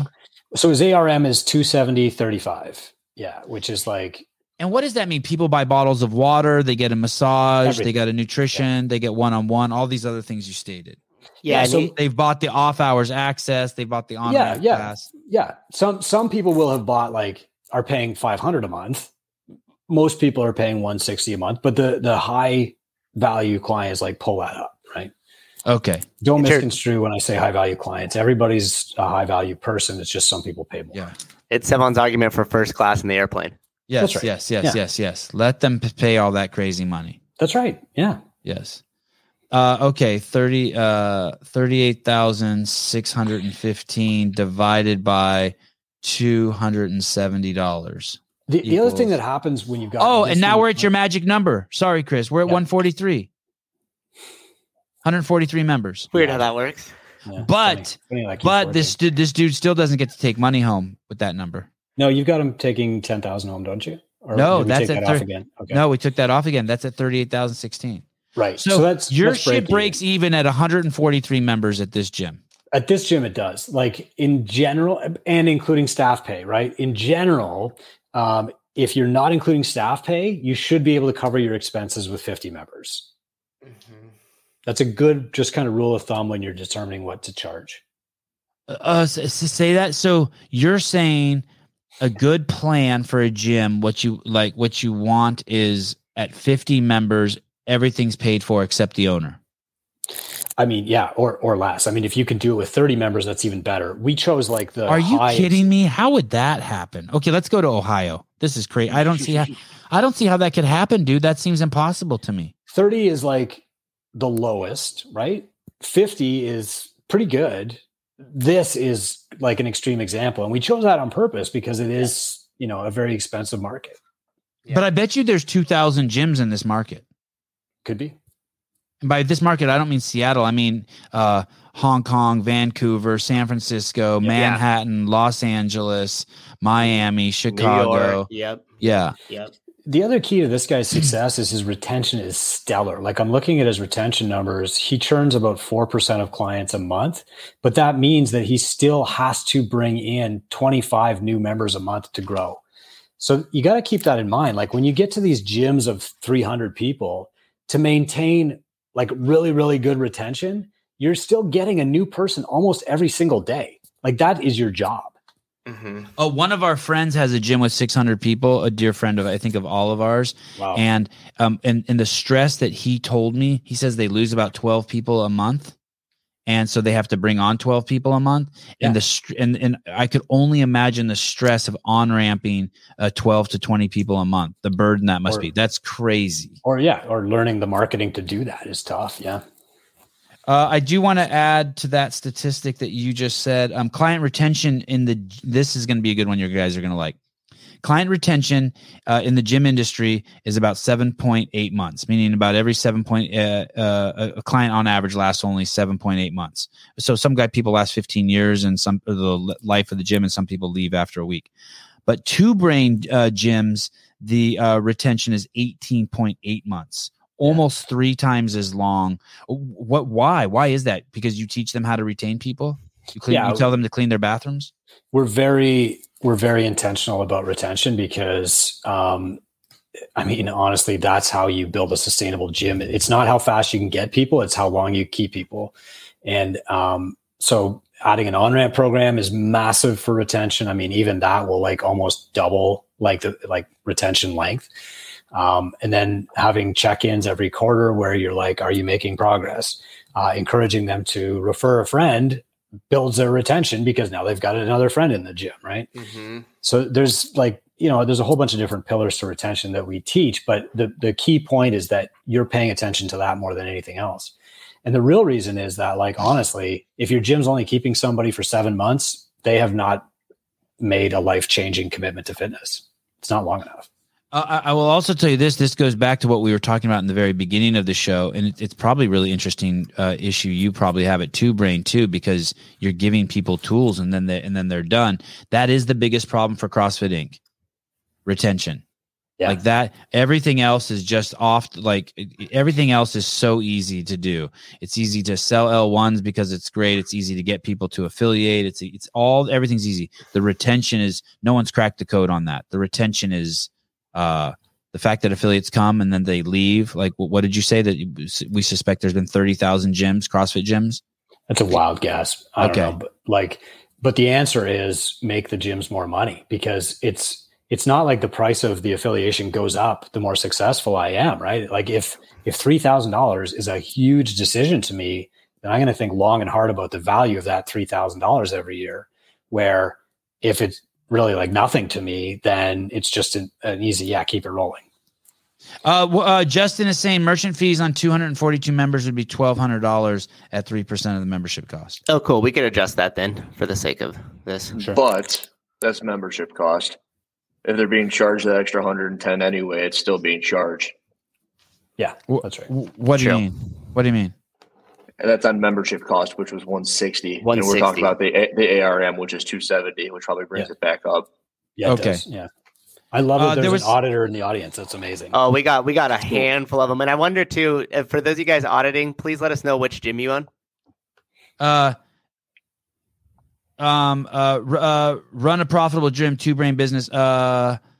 Real data, $270 average revenue per member is not uncommon among Two Brain clients. On September 2022 leaderboard, the 10th place gym was $365. So $100 more, and that was the 10th place gym. That's awesome. Gym World, 12 cancellations with 600 members is awesome. This is a pretty awesome dude. Yeah. That's a good churn rate. That's amazing. I wouldn't stress over that too much. But either, I don't care if it's true or not, to be honest with you. But this dude's a great dude. Yeah. The spirit of what I'm saying is just that, I was just adding to what Chris was saying, that people don't realize that people leave, people move out of town, people have sex with the wrong person at the gym and have to leave. Shit happens. Tune into our last show. And by the way, the move thing has been crushing me out here in California. The what? The moving thing. Yeah. I would say that, I could tell you this with confidence because we have the data. What's the moving thing? What's that? I'm going to get to it. So I could tell you this with data because we do exiting surveys here, and our biggest loss is people moving out of state. Oh, that kind of moving. Okay. Yes. I thought you meant moving your gym. I know. That's why I was getting to the end there for you. Sevon retains viewers. Maybe there's a value there he hasn't tapped. I don't know. The subscribers keep dropping. I don't know what's happening. Hopefully having Chris on. I think people come for the game stuff and then find out that there's other stuff here. Retention stat. In 2018, the average gym owner who filled out our gym checkup would have earned an extra $45,000 that year simply by increasing average retention by 2 months. Wow. Yeah. That's crazy. Please stay. Please stay. 2 more months. Yeah. Okay, back to our spreadsheet. How are you? Are you good on time, Caleb? Okay, thanks, brother. Okay, let's do Ohio. We'll do Ohio fast. Yeah, this could move quick here. Okay. So their recurring expenses total. So this is rent, heat, lights, etc. is $8,065.43 per month. Okay, and how much of that is rent, you think? I would guess about half. Okay. So 4,000 rent. Okay. And then the rest would be like their insurance and whatnot. So the grand total at the bottom of this sheet for these people would be, excluding labor, would be $8,065.43. Okay. Can we put what's their labor? Do you know their labor? Their labor is higher. So their labor was, so this is not including the owner, $13,040.29. Okay, so let's spread out that other 4,000 over their utilities, licensing. Let's put in the ones we know. Let's put in licensing. We know is $250. Yep. Do you want to do this for me, Souza? What are we trying to match it with? Just basically, we want to make sure that they have another $8,000, another 4,000. So we have 4,000, and then they spent another 4,000 on utilities, licensing, marketing, supplies, equipment, subscription. Yeah, so just for simple math, we could just break that into a couple $500 pieces. It won't be accurate to the line item, but at least it'll be accurate to our total. Just to move through this one a little quicker to save time. Sure. So Caleb, So 500, 4,000 in miscellaneous. There you go. No, that's how I do my books too. The accountants love the miscellaneous journal entry. Go ahead. So go ahead and put 500. Why don't you own a gym anymore? Oh, well. Thank you, Caleb. Go ahead and put another 250 in. Okay. 500 or whatever. Yeah. I mean, we're not making it consistent with the light item. We just want our total down at the bottom. So that's 1,000. Just put 1,000 for supplies, 1,000 for equipment. That brings us up right there to 3,000 in total. And then just go to taxes and drop in another 1,000. Just give it to the government. Yeah. There you go. Perfect. Damn right. Okay, and then that total would be 21,040, right? Yeah, he'll get that squared away right here. You just got to click all of them, hit enter, and we'll have our total. Bada boom, 21,290. Okay, sounds right. And the membership cost there, Chris? Their ARM is $238.88, which means I would guess that their like membership average price is around $170-ish, and then the personal training and everything else pulls it up. Really? So you think that gym in Ohio, I mean, is more expensive the monthly than the Seattle gym? Yeah, plus minus $30 probably. Okay. Interesting. This is really common in CrossFit. Like people don't set their prices based on their location. They set their prices based on their perception of CrossFit. So we do see this, like this gym in Ohio charging the same as what they would charge in Seattle. Yeah. Well, the reason why that membership number is so important is I'm very curious to see how many members they need. Oh, okay. Because I think that's the big problem. I think people go into gyms and they say, "Hey, why is it $150 a month to train here?" Yeah, I don't even see any expensive machines. Put 160. Yeah, just make it equal cost. And you'd be surprised. I remember in my early years, like 5 or so years back, I went to a gym in the middle of nowhere in Arizona, and I was like, "How much you guys charge here?" And the place was like much bigger, obviously taxes much lower, had a bunch of people, and they're like, "Oh, we charge X," and it was at that time $10 more than I charged, and I was like, "What the fuck am I doing?" It's both. Will Brandstetter is saying that number you put in for membership cost was the average number of memberships in that manual. It's both. It was both. It's 160 gyms, I think, on average, 100 or 159 members, and it was the average cost, right? It was both. I think that number was both. The medium gym membership is 159 a month. Yeah. And then so also we were, but yeah, that's right. I think I'm right, Will. I appreciate though the check. Okay, so let's divide then 21,290. 21,290 by 160. And we get 133. Yep. So this gym needs 133 members. Yeah. Keep in mind though, so isn't that crazy? It's $17,000 less a month to run, but still only 9 members less. Yeah. Look at the staff cost though, right? Like that staff cost, he's paying his staff a lot for Ohio compared to, if we assume that 19,000 is okay, pretty good for Seattle, then we've also got to assume that like 13,000 is a ton for Ohio. Again, neither includes like what the owner's making. The owner in Ohio is doing really, really well. I've actually got that here somewhere. We could figure that out pretty quick, I'm sure. Yeah. Right? Yeah. I mean, I'm looking at the wrong one. Do that $10,000 increase on the 21,000 and then do it off of the ARM. And I bet it's 12,497.81. 31,290. You already did the math? I've got it on his sheet here. Oh, 31. I'm going to 31,290 divided by 160 is $195 per. Okay. So yeah, he is. So he's making members. But if you want to divide it by the ARM, because that's the actual number he's pulling in. So it'd be 31,290 divided by 238.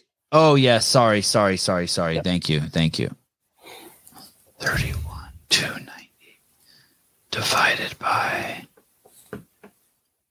by 238. I'll put 239. Yes, sir. Round up. 130. So 130 members. And that's with the gym owner making 120 a year. Right. Yeah. Right. And I think if it's the Chris Cooper number of 150, he'd be making more like 140.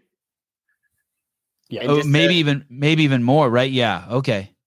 And to address Sarah's question here, I'm pretty sure these labor costs, correct me if I'm wrong, Chris, are making it to where your gym is turnkey. As an owner, you're not on the floor because the labor costs cover all hours. That's a really great question. And I just happen to know whose gym this is. And it is the case. He's not in the gym every day. He has a general manager, and that's why that labor cost is high. You're right. Yeah. Mm-hmm. Usually like your labor cost scales with the number of clients that you have. So if you have more people, you need more coaches. The one that doesn't is if you have like a manager, and that's just going to be a fixed cost. And in this guy's case, he does. So man, there's some astute people watching. We better. Oh yeah, we attract an audience here. That they are smart and they are enlightened. So I just want to see this real quick. So 160 times 239 equals 38,240. So that this dude is bringing in just from this rough look anywhere between $10,000 and $17,000 a month he takes home. Yeah, 12,497.81, and it's just because we rounded in a few spots, but that's pretty good. That's pretty good. So let me repeat that again. This guy is that's $38,240 a month he's making, and his total costs are $21,290 for a difference of here. I'll tell you exactly 21. It's like 12,590. It's 16,950. Yeah, his actual is like 12.5. So it's okay. So we got something wrong, but okay. So, yeah. Okay. Yeah. Awesome. How long has that gym been open? That Ohio gym? I'm not sure. He owned 2 at one time, but one was very far away, and so he just recently sold it. It wasn't doing as well, even though they had way more revenue because they were in a very high touristy area, and a lot of their revenue is coming from drop-ins. So it's hard for them to project every month. So they'd like overstaff on coaches, etc. But the gym in Ohio is crushing it for them. Thank God I live in Portsmouth, Ohio. Chris, is this a bigger city in Ohio? This owner is, yeah. I don't even know if there are any bigger cities in Ohio. I don't know Portsmouth, but yeah. Are we doing another avatar here, or is it kind of what we're doing on the spreadsheet? I got an Oakland one too. You got an Oakland one? Okay. Yep. I'll ask the question at the end. More towards the back end. Hiller, can you tell us the most you ever took home at your gym? Myself personally? Yeah. $52,000. And you had 2 owners, so you would have taken home $104,000. Incorrect. It wasn't split that way. It wasn't. He had a another job where he made most of his income. So most of the money was put towards my salary, the leftover. And how many members did you have? Anywhere from 135 to 150. Okay. So I can allot this to having our ARM not being nearly as high as the ones that we have shown right here. So our membership was 160, but the ARM would have been closer to 140, which was actually under. And that was because we'd have people like, here, go clean the bathrooms, we'll give you a free membership. Yeah. We had people Holy coaching. Shit, I didn't even know that was possible. Coaching memberships. It's very common. Yeah, that's like the main. So that's why you asked me to be on the show. This is an example of what not to do. Hey, so that's fascinating. So you're saying that your ARM, what's that stand for again? Average revenue per member. Average revenue per member can be lower than your membership. That's not when he said that. You're not shocked, Chris, when Hiller said that. So common. No, so common. Because he's too nice. He's giving away free shit. Way too many discounts, or we like grandfathered rates for somebody that just happened to stumble by when we were opening up or whatever. But it's really common for people to have like a very low ARM, and then they try to make up for it in volume by just attracting more and more people. And in the worst cases, we saw flagship affiliates, like even in Hawaii, go under because of this. You offer more discounts to get more people in, you fall short, so you offer more discounts again. And, it's this downward spiral. Yep. So check out the comments. Everyone's in agreement because I just said what no one wants to own up to, in my opinion. So at Hiller, making $50K a year is actually pretty good for that murdering model. it in terms of attendance and membership numbers. We were not murdering it in terms of ARM. You were getting people amazing, life-changing results, but that was the goal. It's always been the goal. It's more common than not. That's right. Yeah, and we could do this Oakland model after that. Like we could put in no labor costs. We could just put in the stripped down expenses and then run it how I could give you the Oakland numbers. Want to go. But I will say something here. Okay, so 52 is just slightly above like the industry average for like a personal trainer, strength and conditioning coach, which is like 43 or something. Repeat that one more time, Chris. So if Andrew took home 52 a year, that's slightly more than the industry average that you would make as like a strength and conditioning coach at a university or like a decent personal trainer at Equinox. But imagine if that number was twice that, right? Like a CrossFit affiliate takes home an average of $100,000 a year. Imagine if CrossFit HQ could say that. Think of the level of professional they would attract to the CrossFit brand. Yeah. I wouldn't be talking to you right now. I tell you that much. Really? You still have your gym? Right? I'd still have my gym. Yeah. Oh yeah. And that is the big opportunity right now that's missing in the trifecta, is that if CrossFit could provide a value proposition to the affiliate that was twice as good as what they could make doing something else or driving Uber and paying for their CrossFit membership somewhere else, you would start attracting higher level professionals. And that would mean more gyms, which would mean more trainers, which would mean more outreach, more impact. Is this a kind of a facetious comment, like $50K for 80 hours a week? Meaning he's saying like, hey, don't forget how hard you have to work. But I think what Chris is saying, very good point. Yeah. But I think what Chris is saying is you can do it with working 30 hours a week. You can do it by only working Monday, Tuesday, Wednesday, Thursday. If you own the gym, you could take 3-day weekends, right? It's doable, right? You could. That's not the average. Yeah. The average is the 80 hours a week. Sure. It is what? Like 80 is an exaggeration, but 60 is not. Like that's typical. So what do you do? Are you saying that's a good thing? Gives you a number after taxes? It's before taxes. What do you do, Chris? If you've been running a gym for 5 years, you start your gym at 23. Yeah. At 28, you decide to have a kid, and you want to start working instead of 55 hours a week. You want to take a Friday, Saturday, Sundays off, and only work Monday, Tuesday, Wednesday, Thursday. I will say, like when Avery was born, she was born at 5 a.m. and at noon I left the hospital to go train clients. Yeah. That's what you don't want.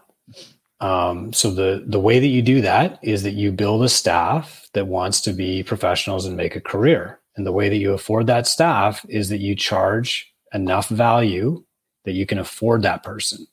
Now that person is going to grow the pie also, right? Like you're investing in staff, and the return that you see on that staff should be like 2.5x what they pay them, but that doesn't happen right away. So you need to make enough of a margin that you can afford to hire somebody. Another thing that happened to me, man, I tore my QL in a powerlifting meet on Sunday afternoon, and I had to go to work the next day. I'm like Andrew, right? Like Alex, you guys know, like this stuff happens. Oh yeah. I actually have another story about that too. I was informed that my now father-in-law at the time, my girlfriend's father, had passed away at the house. He was suffering from pancreatic cancer, and I got the phone call and said, okay, I'll be there when I can. And I went to the gym and coached 2 classes and then went to the house. My favorite was I got LASIK and I had to go coach after.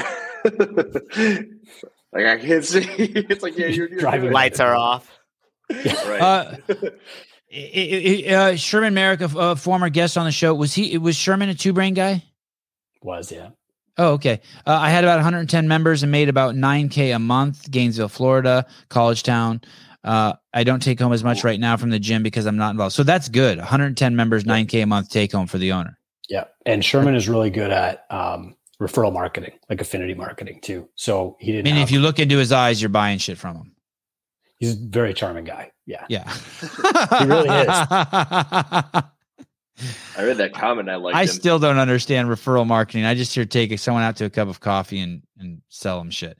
Data, the 10th place gym owner on February of 2022, net owner benefit leaderboard earned 15,667. I like it's how you keep giving the 10th place to. That's pretty cool. Okay. Mm-hmm. So I believe that there's a leaderboard. Yeah, man. So that's important to me because what we do is we'll say like, okay, what are the best gyms in each category doing every month? And then we'll interview them. Michael put them on the podcast. Well, like, what are you doing? And then we'll take that and teach it to everybody else. And that's how these gyms keep doing way better than mine ever even did. So you have a podcast, a 2Brain Business podcast where people can listen and hear like success and horror stories and like learn. Yeah, the horror stories come from me. The success comes from our clients. Okay. So yeah. Corey Lapel in Vancouver has more than doubled his revenue. He better living in Vancouver. Almost doubled his membership. That's awesome. Reduced his work hours dramatically and quadrupled his salary since August of 20. Wow. That's amazing. I like quadrupled. Yeah. It's a nice word. CrossFit Power. That's awesome. And then just to address this comment, yes, the reason why all 3 of our stories have that same comment was because we either couldn't afford to have anybody or it was during the day where if you were doing a value exchange membership for coaching or something like that, they just were at their regular jobs. Yep. And they're not on call like that because they're volunteers and they do their 2-3 hours a week and it's hard to get them outside of that window. Or you just can't afford the $30 or whatever to pay them. Like that was me. Yeah, that was me in the first 2 years. Yeah. Hey, imagine. Chris, Go ahead. Tell the story. Go ahead. Sorry. Imagine not having $30 to spend one more hour in the hospital with your new baby. Like, it's terrible. That's what we're trying to help people avoid. Yeah. Chris, there's this, I don't know if this is going to be relevant to the gym, but I think it is. There's got to be a time where you just know you should tap. So I'm going to give you an example of like just the YouTube space. So if you're in the YouTube, there's a threshold in the YouTube space where you have to put in the time. Like, so the vast majority of YouTube stations, 95% of them are just swimming, barely trying to get 100 viewers a month. Right. Yeah. And then and I'm just making these numbers up. I don't know the exact numbers. Hiller, take your hand out of your mouth. The top 5%. Thanks, Mom. Yeah. That's what I say to my kids all day. The top 5%, there's a massive disparity between them. You know what I mean? The top 5% of YouTube channels get 201 viewers a month to 100 million views a month, right? But you're in the top 5% if you can just break over this threshold because there's so many people groveling down at the bottom. At some point, let's say you've done a podcast for 5 years and you still can't get more than 10 listeners a show. You have to be like, I quit. Yeah. Like, is there a point where like you're just a weirdo? Let's just face it. Like you're just socially fucking awkward. The second you start talking, people tune out. Like you're not made to run a fucking gym. Yeah. I mean, I can't give you numbers on that because honestly, like I don't attract those You people. don't have a weirdo page? Let me see if there's a weirdo page. The 10th place on the leaderboard. Who's the 10th place? Who's the 10th ranked weirdo? I mean, we know those people. We all have those people in our life where it's just like someone just needs to tell them, like, hey, dude, you give horrible haircuts. Stop. Like, you've been at it 20 years and you just suck. Stop. I mean, doesn't the market decide, and don't they just take that as a sign and eventually stop? And then I also hate the whole thing about like when do you just pack it up, right? Because if you are only having 10 listeners on your show for a certain amount of time, depending on what other metrics you're using for success. I mean, if there's none, then yeah, maybe it's time to hang it up. But if you're getting these other metrics that are also continuing to rise, maybe you're 3 feet away from gold. So stopping would be bad at that point. So you just need to have a dashboard of metrics to make sure that you're understanding you're moving forward and growth is happening in various different ways, right? You wouldn't be a CrossFitter and say, well, my back squat's never improved, so the CrossFit's not for me. But yeah, your 2K row prime improved. You could run a mile without stopping. You could now swing and hang from a pull-up bar. You couldn't do that anymore. So just make sure you have a dashboard of metrics you're looking at.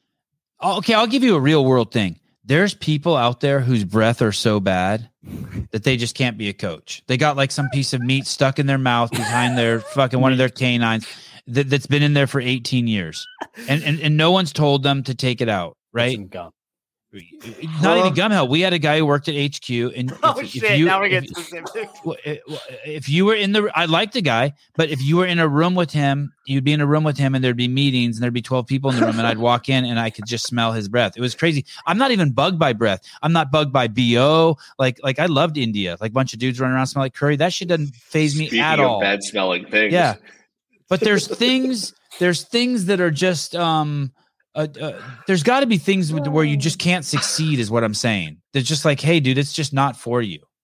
There's certainly that. And like Matt said, the market usually filters them out. All right. What's more common is somebody will come to us and say, I just don't have the energy to fix this. And so what we would typically say to them is like, build the gym up so that you can sell it and actually get some kind of reward for your work. Like, can you do this for 3 more months? And then I can do it for 3 more months. I can build the gym into something valuable.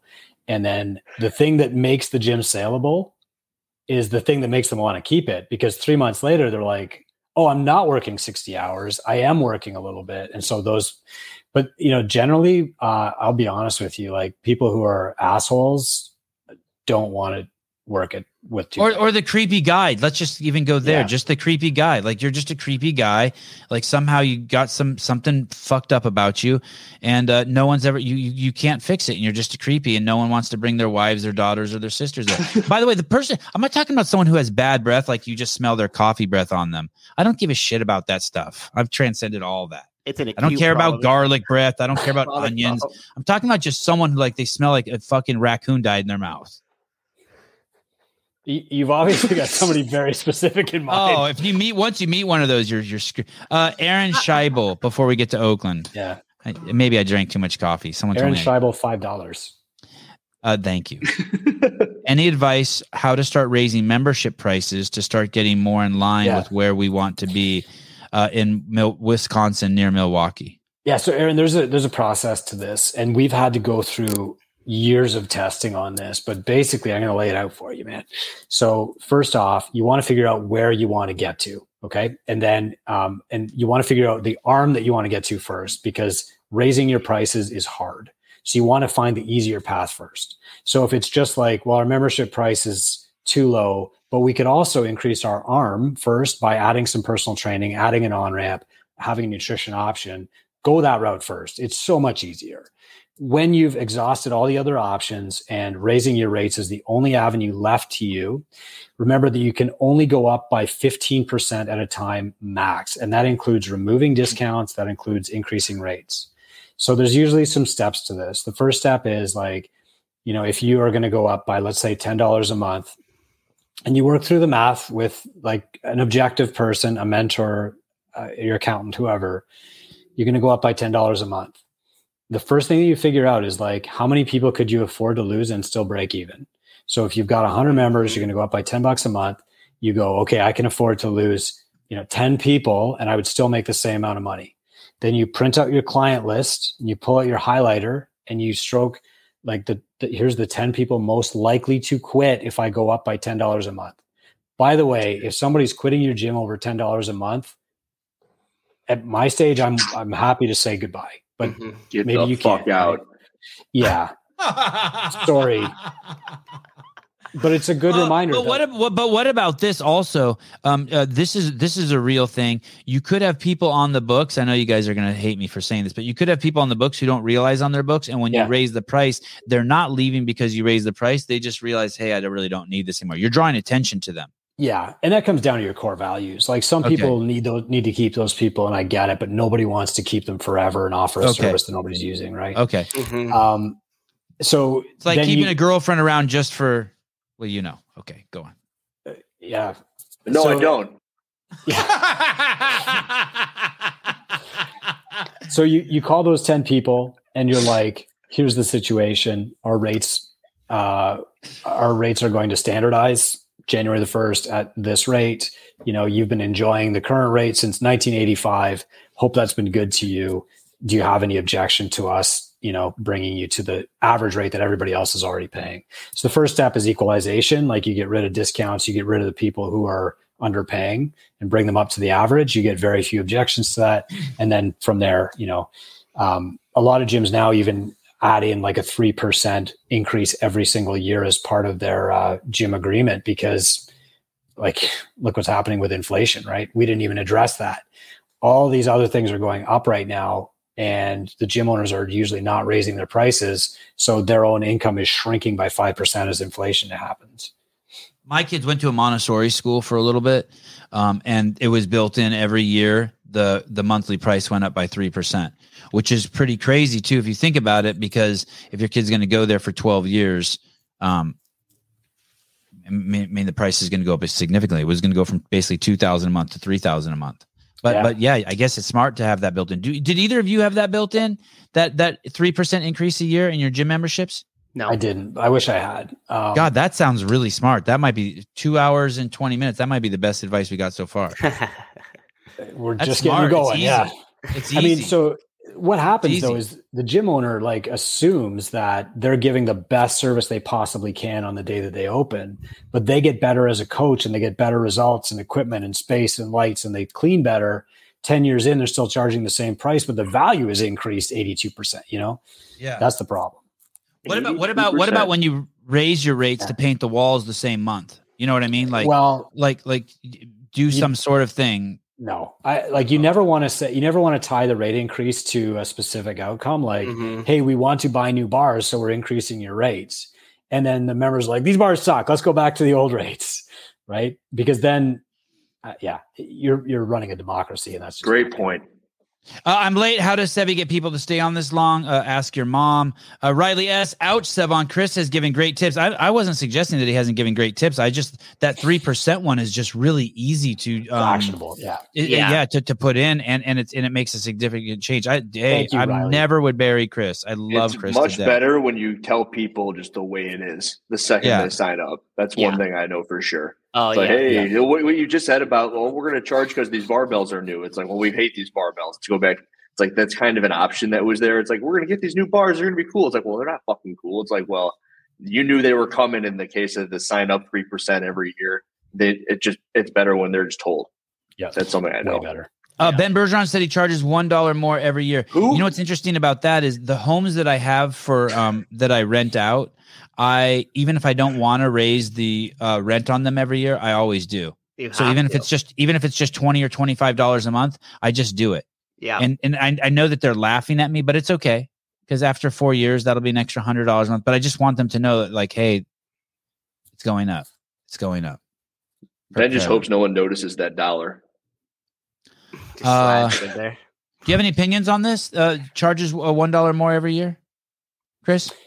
Not enough. If that works, I would honestly say that 3% is just kind of more in line with what the cost of living is for the coach. But $1 is better than nothing, and I do nothing, so Ben's doing better than I am. Right, there you go, humble Chris. Whoa! I wouldn't go that far. You're not going to let Chris be that humble. Just let that go. Next topic. Yeah. Okay. next topic. So, Thanks. no, I respect Ben a where's ton. Where's your notes? Yeah. Okay, The let's key go back. is- Go ahead, Chris. Go The ahead. key is that my gym doesn't have to be the best one in Two Brain. In fact, if it's working, every new generation should get better and better. And so, like, my gym has a mentor to bring them back to the Two Brain average again, because the average just keeps getting better. Let's pull up the spreadsheet. Awesome. While we pull up the spreadsheet and talk about Oakland, I do want to say this. Do you think that somehow you might be a lazy gym owner manager because you have other businesses and other streams of revenue, like Javier Jaime, right? So he has a real job. And so he's got this gym on the side. So maybe he's not even motivated to maximize its he's motivated to feed his family. He'll go into full-time gym ownership. I mean, that's the dream for everybody, but it takes people a different amount of time to bridge that gap, Okay, then let's talk about you specifically then. Do you think that there's things that you're just like, you let your clients and your coaches and people get away with because you have other revenue streams? Like you're not maximizing your gym. Not maximizing the gym. No, I can only be CEO of one company at a time. And Two Brain Business, for 3.5 years, it was a daily blog that made me no money. Now it's a massive worldwide company with like 70 staff and requires my best attention. Yeah. So in those 3 years you were doing that blog, that's a perfect example. Did you see it grow slowly, or were at any point where you like, oh shit, I have horrible breath and no one's coming to my blog? Yeah, no, I was writing myself the textbook that I needed, and basically, like, number one, encouragement, like, Chris, just keep going. But a lot of it too was like, you learned this thing and you can't ever forget it. So 3.5 years I did that. And then the CrossFit affiliate blog found it. And one day I had 100 readers and I thought I had won the reader lottery or something. Yeah, that's awesome. Yeah. Hey, people ask all the time about this show. The numbers on this show are so fucking tiny, but we're still in the 0.5% of biggest podcasts in the world. And it's crazy. I had actually a friend reach out to me yesterday and they're like, dude, how do you do it? And I said, our live shows used to only have 40 people. I remember when we broke 100, Susan and I open mouth kissed through our cameras after the podcast. I mean, it's crazy, but as long as you keep growing, the viewers, you kind of know you're doing something right, and you have to keep kind of like taking some risks. Mm-hmm. And that's not your primary motivation. I mean, you're passionate about doing this in service of the CrossFit community. That was what my Facebook post this morning was, just kind of a tribute to you and why you do this, Sevi. And that's what fuels it, right? That's what fuels it. Right. So someone asked me the other day, they're like, dude, why do you care so much? And like, part of me is like, it's all I know. But honestly, Chris, if no one watched, if I didn't see growth, if I didn't see myself making myself more vulnerable, if I didn't see myself getting better guests, if I didn't see growth, I would stop. Yeah. There's a certain plants that I love that I try planting in my backyard like 6 times and I just can't do it anymore. Like I would have to like start putting in the winter, I'd have to start putting like sheets over there or something to keep warm. I just don't want to do that. There's only so much I want to do to succeed. Right. Yeah. So yeah, it's interesting. You're right. There's no way I would have the energy for this if I didn't love it. But on the other hand, it's got to grow. Yeah. So I tolerate Hiller. That's right. He's my mentor. He brings your audience. Yeah. Well, he just tells me like things that I can't know at 50 that he knows at. I taught 30. him how to use Canva. Yeah, 30. Nice. Okay. Oakland, California. I brought up that comment that was the 45,000. I just. Oh yeah, please. Yeah, go ahead. Yes, go ahead. I just wanted to let them know that we're doing this monthly. So we're looking at labor here at 13,000. That's monthly for Ohio. Yeah. So this cost right here would be something like what, 3,800 would be the monthly number. And when you say labor costs, you also mean like paying into Social Security, workman's comp, all that stuff that those people. Yeah. Okay. Yeah. That shit's a nightmare in California. Yeah. Mm-hmm. Okay.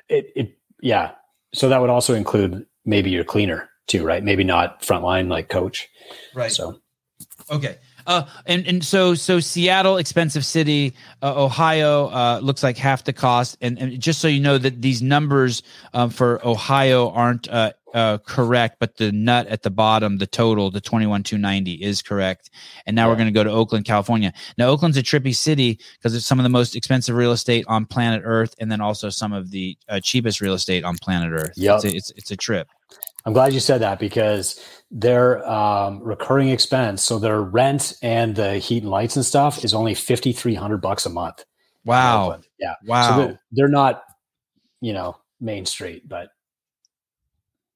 there's a giant CrossFit gym right on the Berkeley Oakland border. That it was Berkeley CrossFit, and I don't know when it closed its doors, but the building hasn't been re-rented out, and I bet you their rent there was $20,000 a month. Probably. Yeah. I bet you it was something nuts. It's right by the university. Yeah. Okay, so let's figure out let's put in some numbers for their rent. What do we think their rent is? Well, it's got to be lower than that. So we're going to say probably around 3,000. Okay, so the grand total is 5,300, but they bought some equipment worth 2,700. I don't think we want to count that. Okay, and what are their labor costs? Staff pay was $6,342.15. Okay. Let's just put it all in rent for sake of ease. Yeah. Go ahead. Okay. What was the number again? Sorry, Caleb. 5319.27. 5319.27. No, not for labor. Sorry, Caleb, for rent. 5319. Calm down. So this is just the monthly everything, and then labor is a separate number. Yep. So labor. Okay. So we're putting into rent, utilities, licensing, marketing, everything into rent, with the exception of labor. Okay. Yeah. 5320. Do you want labor? Please. 6342.15. Oakland, California. This is Oakland, yeah. Basically, it's for those of you who don't know, there's San Francisco and Oakland and Berkeley are basically all the same city. They're just separated by bridges. There's a body of water in between them, but it's the same. I guess you could say they're suburbs of San Francisco, but now they're just big. It's all just one giant mesh. And then down below we have San Jose, Silicon Valley, all the Amazon, Facebook, Apple, but they're all around a bay of water. Yeah.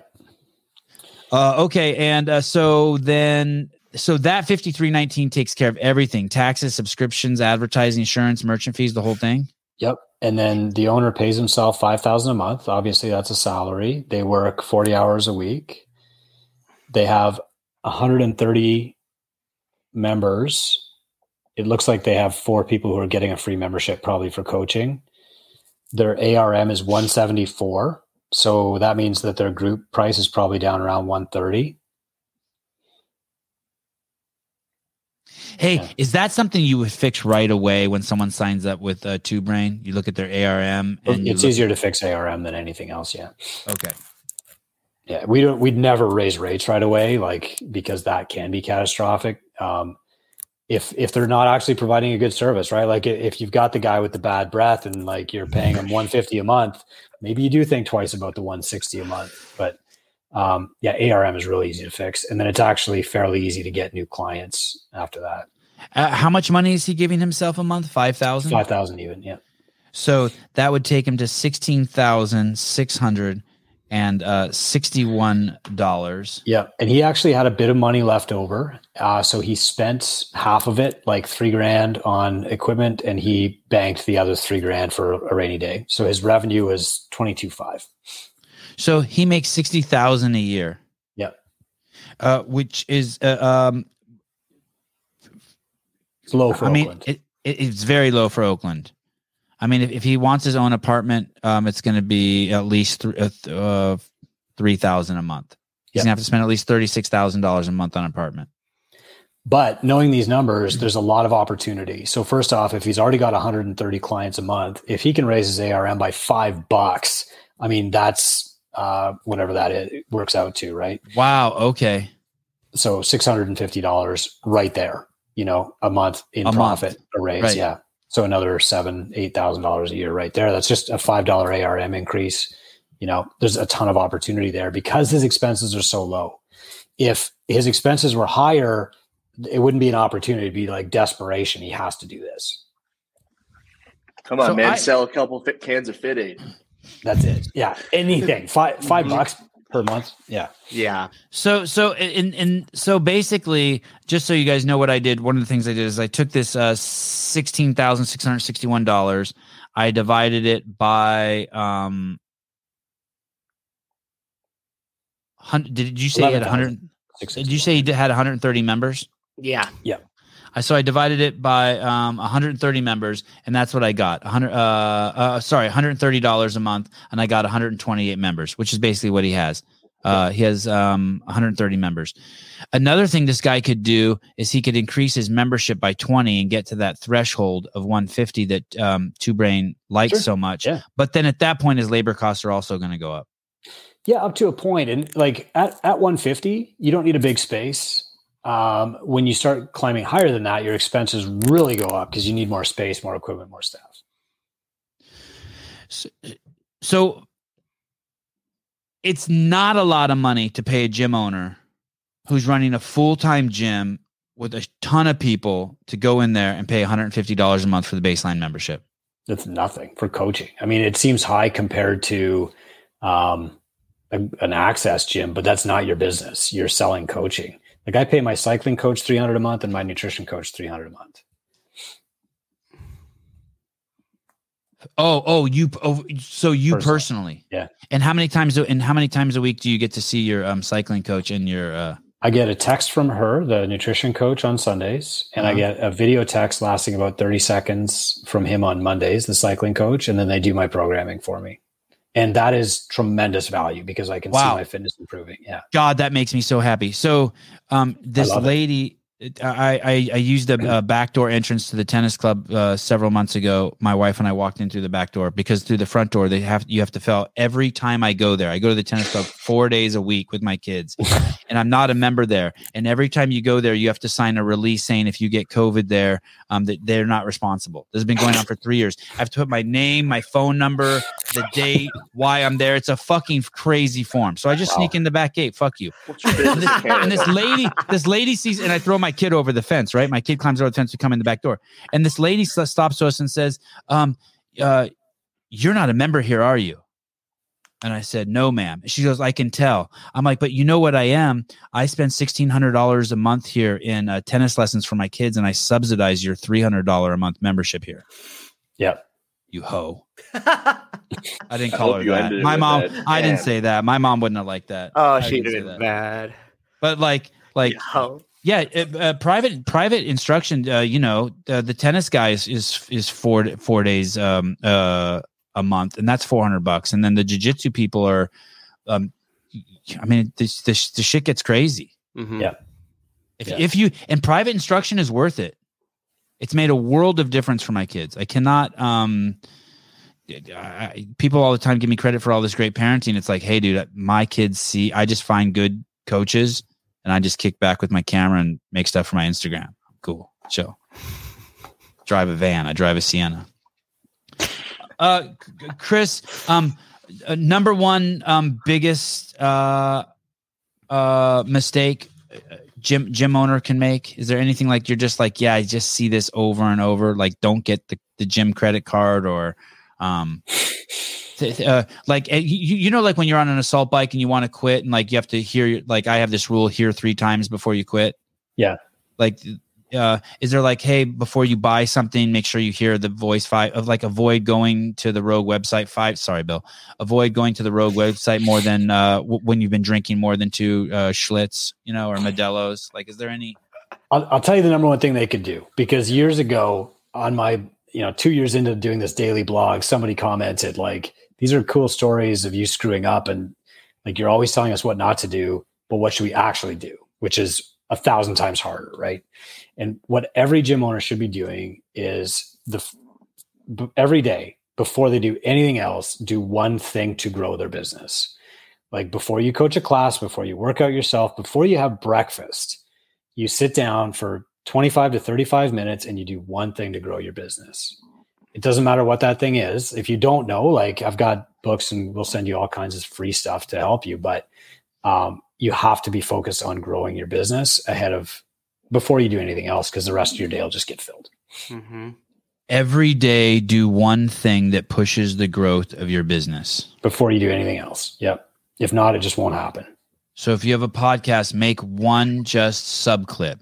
If you have a coffee company, reach out to just one more person to get your bags of coffee put in. Fantastic. If you're a gym member, call at least 3 old clients and ask them how they're doing. Exactly. And you got it. Okay. Nailed it. All right. If you don't know what else to do, make media. Oh, that's kind of the default. Yeah. One day after adopting this rule for myself, I was like, what do I do? And I'm like, I'm just going to email a bunch of people in town. Who should I email? Other entrepreneurs. I made up a list on Yahoo.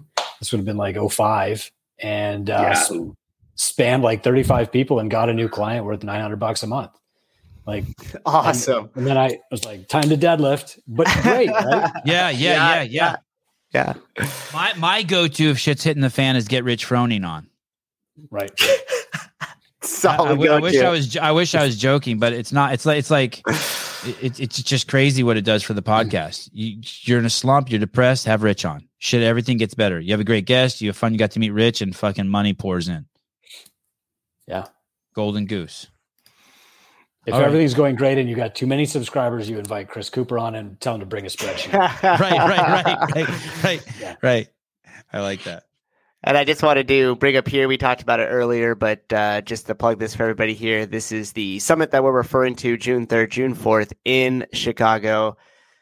If you want to take your business to the next level seriously, you should definitely attend this. Why? Yeah. What's going to be there? Hey, that's in your hood, Hiller. That's what I just said whoa for. I didn't know it was in Chicago. Yeah. So twobrainsummit.com and our CMO this morning said that it's 50% off for people who are watching this. You just type in Savon in the coupon code and you get your tickets. Dang. I love it. Oh, who's going to be there? Why would I go there? Like other affiliate, other gym owners to like meet about, and like, about 600 other gym owners. Okay. Khalipa's going to be there. He's going to speak. There's an owner stage and a coach's stage. He'll speak once on each stage. I'll speak on the owner stage. And then he's going to lead some workouts in the morning. We usually bring in like speakers either from my mentoring team or in years past, we've brought in Jocko Willink, Seth Godin. Wow. Some really high level people. And it's just every year we try to figure out what do gyms need the most right now and provide that for them. So super, super high value weekend. It's right in Rosemont. So the food and the entertainment's incredible. And we do it every year. Two things here. A great way to increase ARM, sell a group membership with a personal training add-on. Many members get incredible results with this hybrid membership, meaning, hey, if you're going to buy a monthly membership, also for an extra $60 a month, you get 2 one-on-one classes. It's like some sort of deal. Yeah, that would be a tremendous deal. It's more likely an extra $80 a month. You get one-on-one session. Okay, sorry, my bad. But yeah, that's okay. Dale King, if you can buy the commercial property where your gym is located, 10 or 15 years later, you have an asset. So we did that. That was the first building I bought. This was the second, and so that's like a great retirement fund for gym owners too. Dale's right on. Dale's 2 for 2 so far. Wad Zombie, how much are you paying Khalipa to speak? He only costs $25 on Cameo. Do you know what Cameo is, Chris? Yeah, a hockey legend sent me a birthday greeting because of Cameo this year. Awesome. Oh my goodness! More than that is the answer, but not as much as Jocko. Jocko's like $70,000 an hour. Okay, Mr. Cooper, thank you very much. Thank you guys. Absolutely awesome having you on for super valuable 3 hours. Yeah, you're amazing. Anyone, there's tons of free resources at Two Brain Business. It's how Souza got his shit together. It is too late for Hiller. He is already died. But it's not too late for any of you guys. It's never too early. Also, you don't need to be a gym owner. You can be a person who's just wanting to think that they open a gym.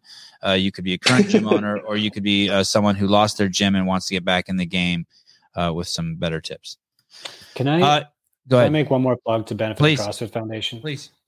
So we're working on this deal, and I'm not sure I can announce the whole deal yet, but you can. I give you. Thank you. I need to clear this with the CrossFit Foundation first, but all of our book royalties, past and present, are now getting donated. And our goal right now is to work out this deal with the CrossFit Foundation so that they go there. We've always donated them, but now there's this amazing package that's coming together to help kids in schools do CrossFit. That's amazing. Oh, wow. Yeah. That's amazing.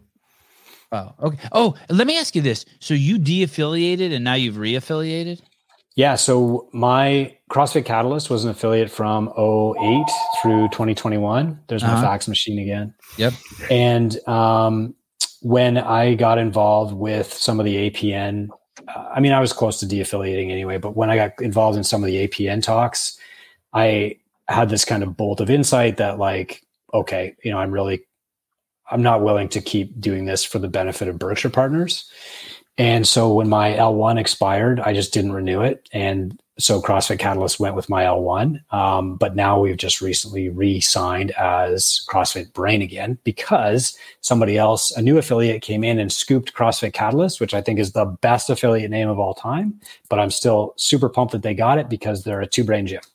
Oh. And so let me ask, so are you saw something that canceled out your thoughts about giving money to Berkshire? You saw something that made you want to be back part of the family.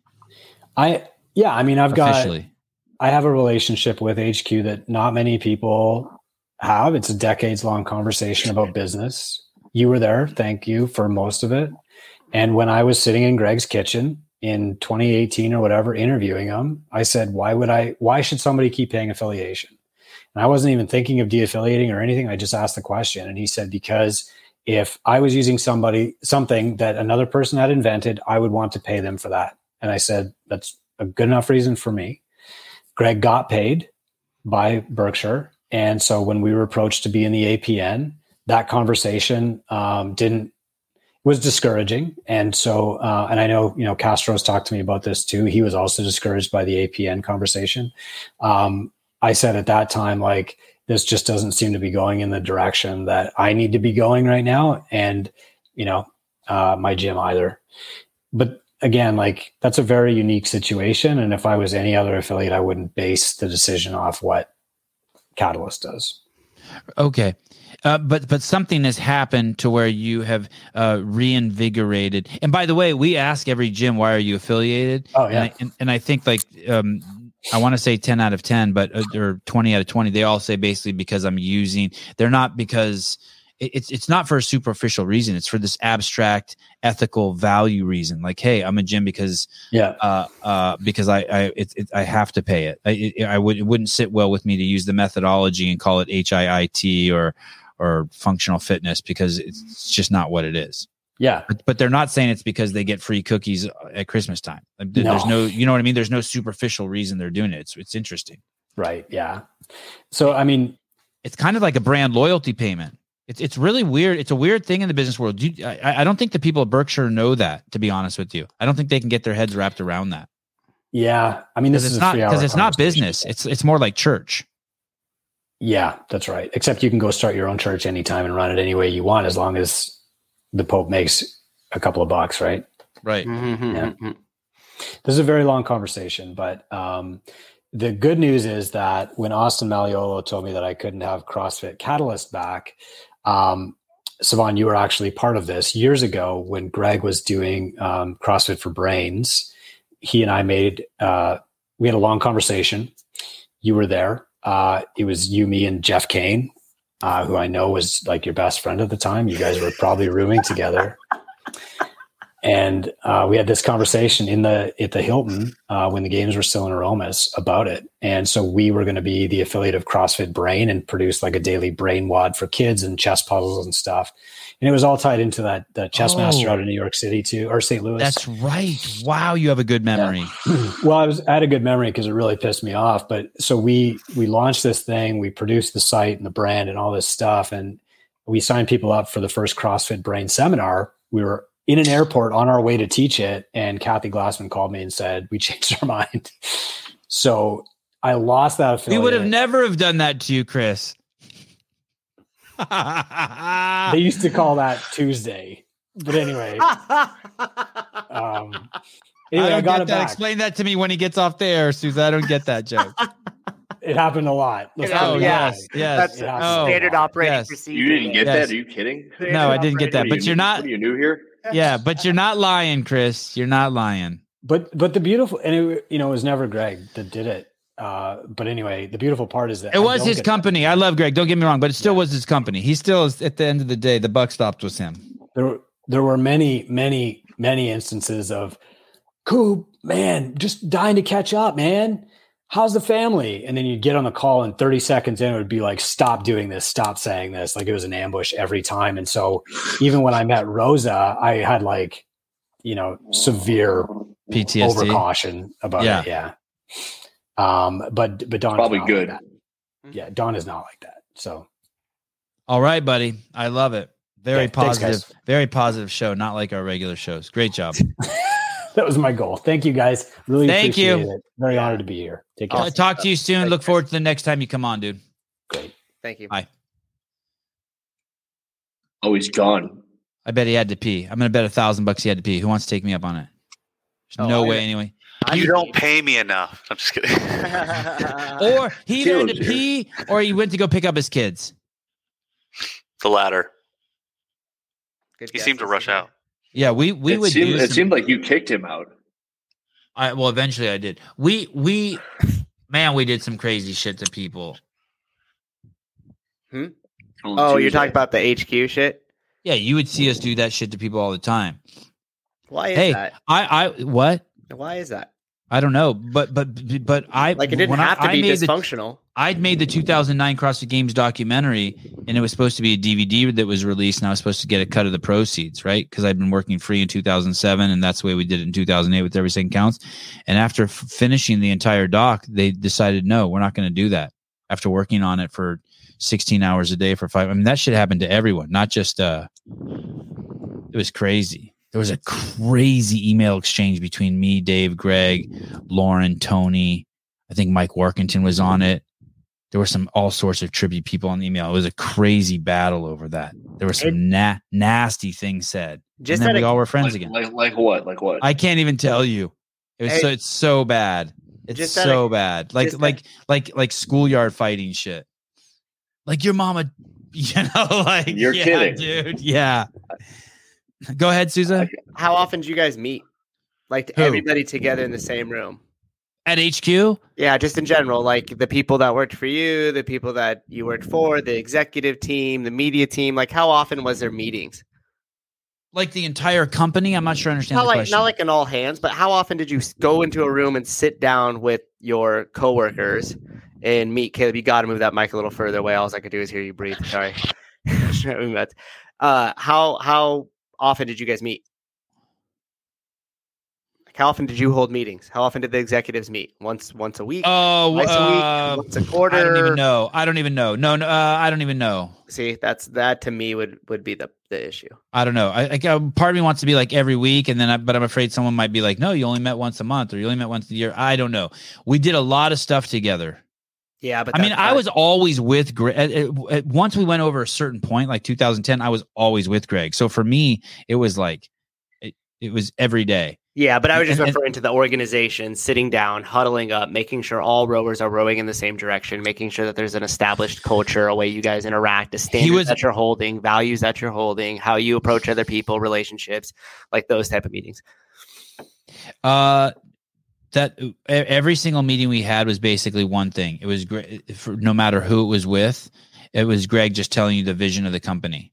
Mm-hmm. That's his job, right? That was his job. And it was nonstop him telling you the vision, non-fucking stop for anyone. Like he would just walk through the hallway and stop and talk to someone and tell them, that's all it's all he did for 10 years, tell you the vision of the company. Yeah. 10 years. For the gym owners that are still listening, I think it's also important that you guys adopt that role too, and always talk about where your affiliate's going, what the next thing you're going to be doing, what the vision of your gym is and stuff like that, because that definitely creates a lot of energy and forward momentum, and people like to be a part of a cause and serve something bigger than them. So as Greg went around and he was, going over that vision, what he was also doing is kind of laying the path forward for people to really feel attached to that that purpose of that vision and why we got all disciples that worked at HQ. Like everybody would just. And then after a certain point, people wanted some other shit too that kind of falls in that category, but that necessarily wasn't done. So people would be like, after working there 3 years, they'd be like, so what does my path look like to grow in the company? You know what I mean? They wanted to know. And that wasn't something we did. Right. That wasn't something we did. Yeah. And that wasn't laid out. It was just vision. It didn't fall into it. There was zero corporate shit, zero. And to a point almost made us dysfunctional. Yeah, exactly. Because you need a certain amount of that organization to keep everybody on the same sheet of music and to keep rowing in the same direction. That was great having Chris on. So good. All the I like information. I mean, I knew I did. Yeah. What did you say, Hiller? I've always known I've liked him. I've listened to him talk a handful of times. I have a former coach who opened an affiliate in Michigan, almost exclusively using the Two Brain Business website. Yeah, I mean that's what I did. A couple people were asking if I had used his service, and not directly. I mean, at that time I couldn't even afford to pay attention, let alone pay anybody else, right? So I was just gathering all the free information I possibly can off of his website. I bought all the books. A lot of material in the books would reference other books or reference stuff that he got it from. Like he named Seth Godin, who's like the marketing guru. So then I'd go buy that book. And then, so you start to just follow the path of education by using his books to start and then to continue to further down that road. Did we hear from Darian? Not on the evening portion of that yet. I want to tell you guys some things that we have coming up. Tomorrow morning we have Raw of Earth coming on. Be a pretty free-flowing conversation, also known as Ronnie Teasdale.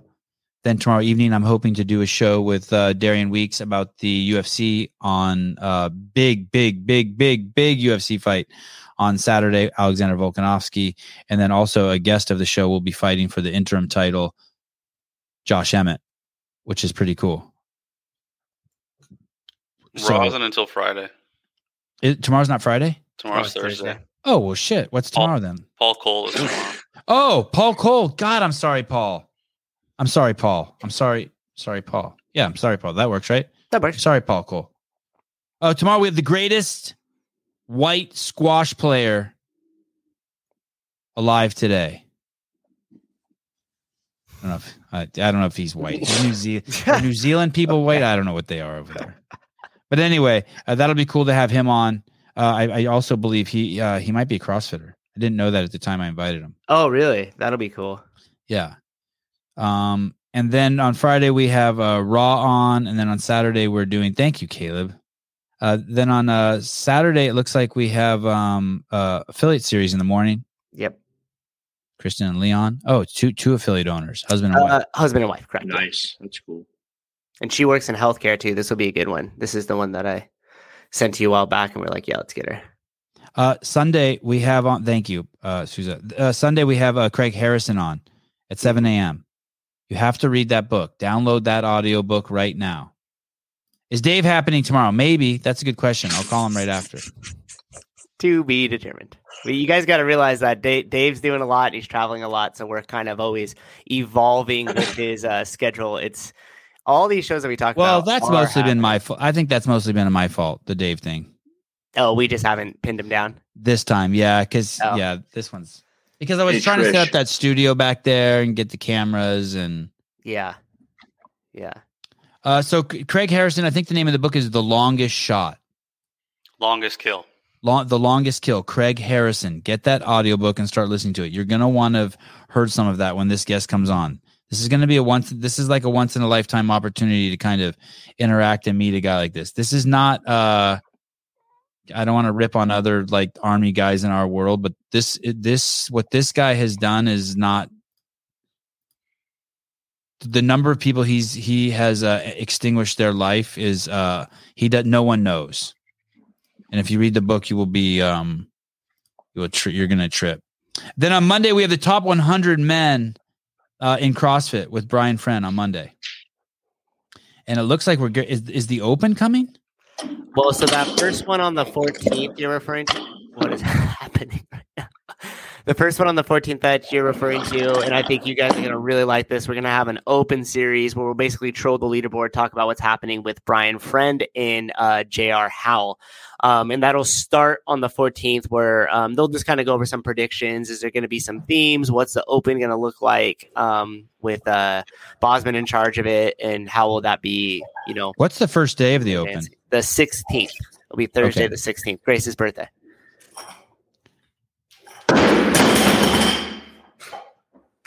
So that's 135 plus 100 pounds?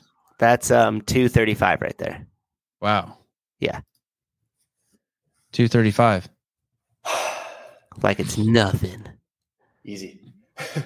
Eric Weiss, 3 hours into the audiobook, dude had a crazy upbringing. Hey, are you glad? Are you glad you're listening to it? I thought the reading of it was brilliant too. I was so bummed when it was over. Pardon me? What's the book on? This guy's just story from becoming just a kid in a fucked up abusive household to becoming, I don't know. I don't know how. Yeah, a total badass sniper. But even before he was a badass sniper, he had some crazy jobs in the military. I don't know what they're called. Yeah, there it is. The longest kill. He was on a boxing team. He just fought people. Yeah, he was a collector. He went to the French Foreign Legion. He talks about just he led his, I don't know what you call it, a platoon, but he was in charge of a lot of dudes. And basically, he would just sit there with that gun and dig a hole and put his dick in the dirt and pee and shit right there and sit there and just kill people for 48 hours straight. Cool. Sleep and kill. And it is, the narrator is awesome, right? I mean, you could just listen. It's so incredible. I'm a badass super secret sniper. You drunk. Trish, go pick up a Bella bar. I meant to answer that earlier. She wanted to know which barbell to get off the Rogue website. They'll last 10 years. And then so they'll last forever.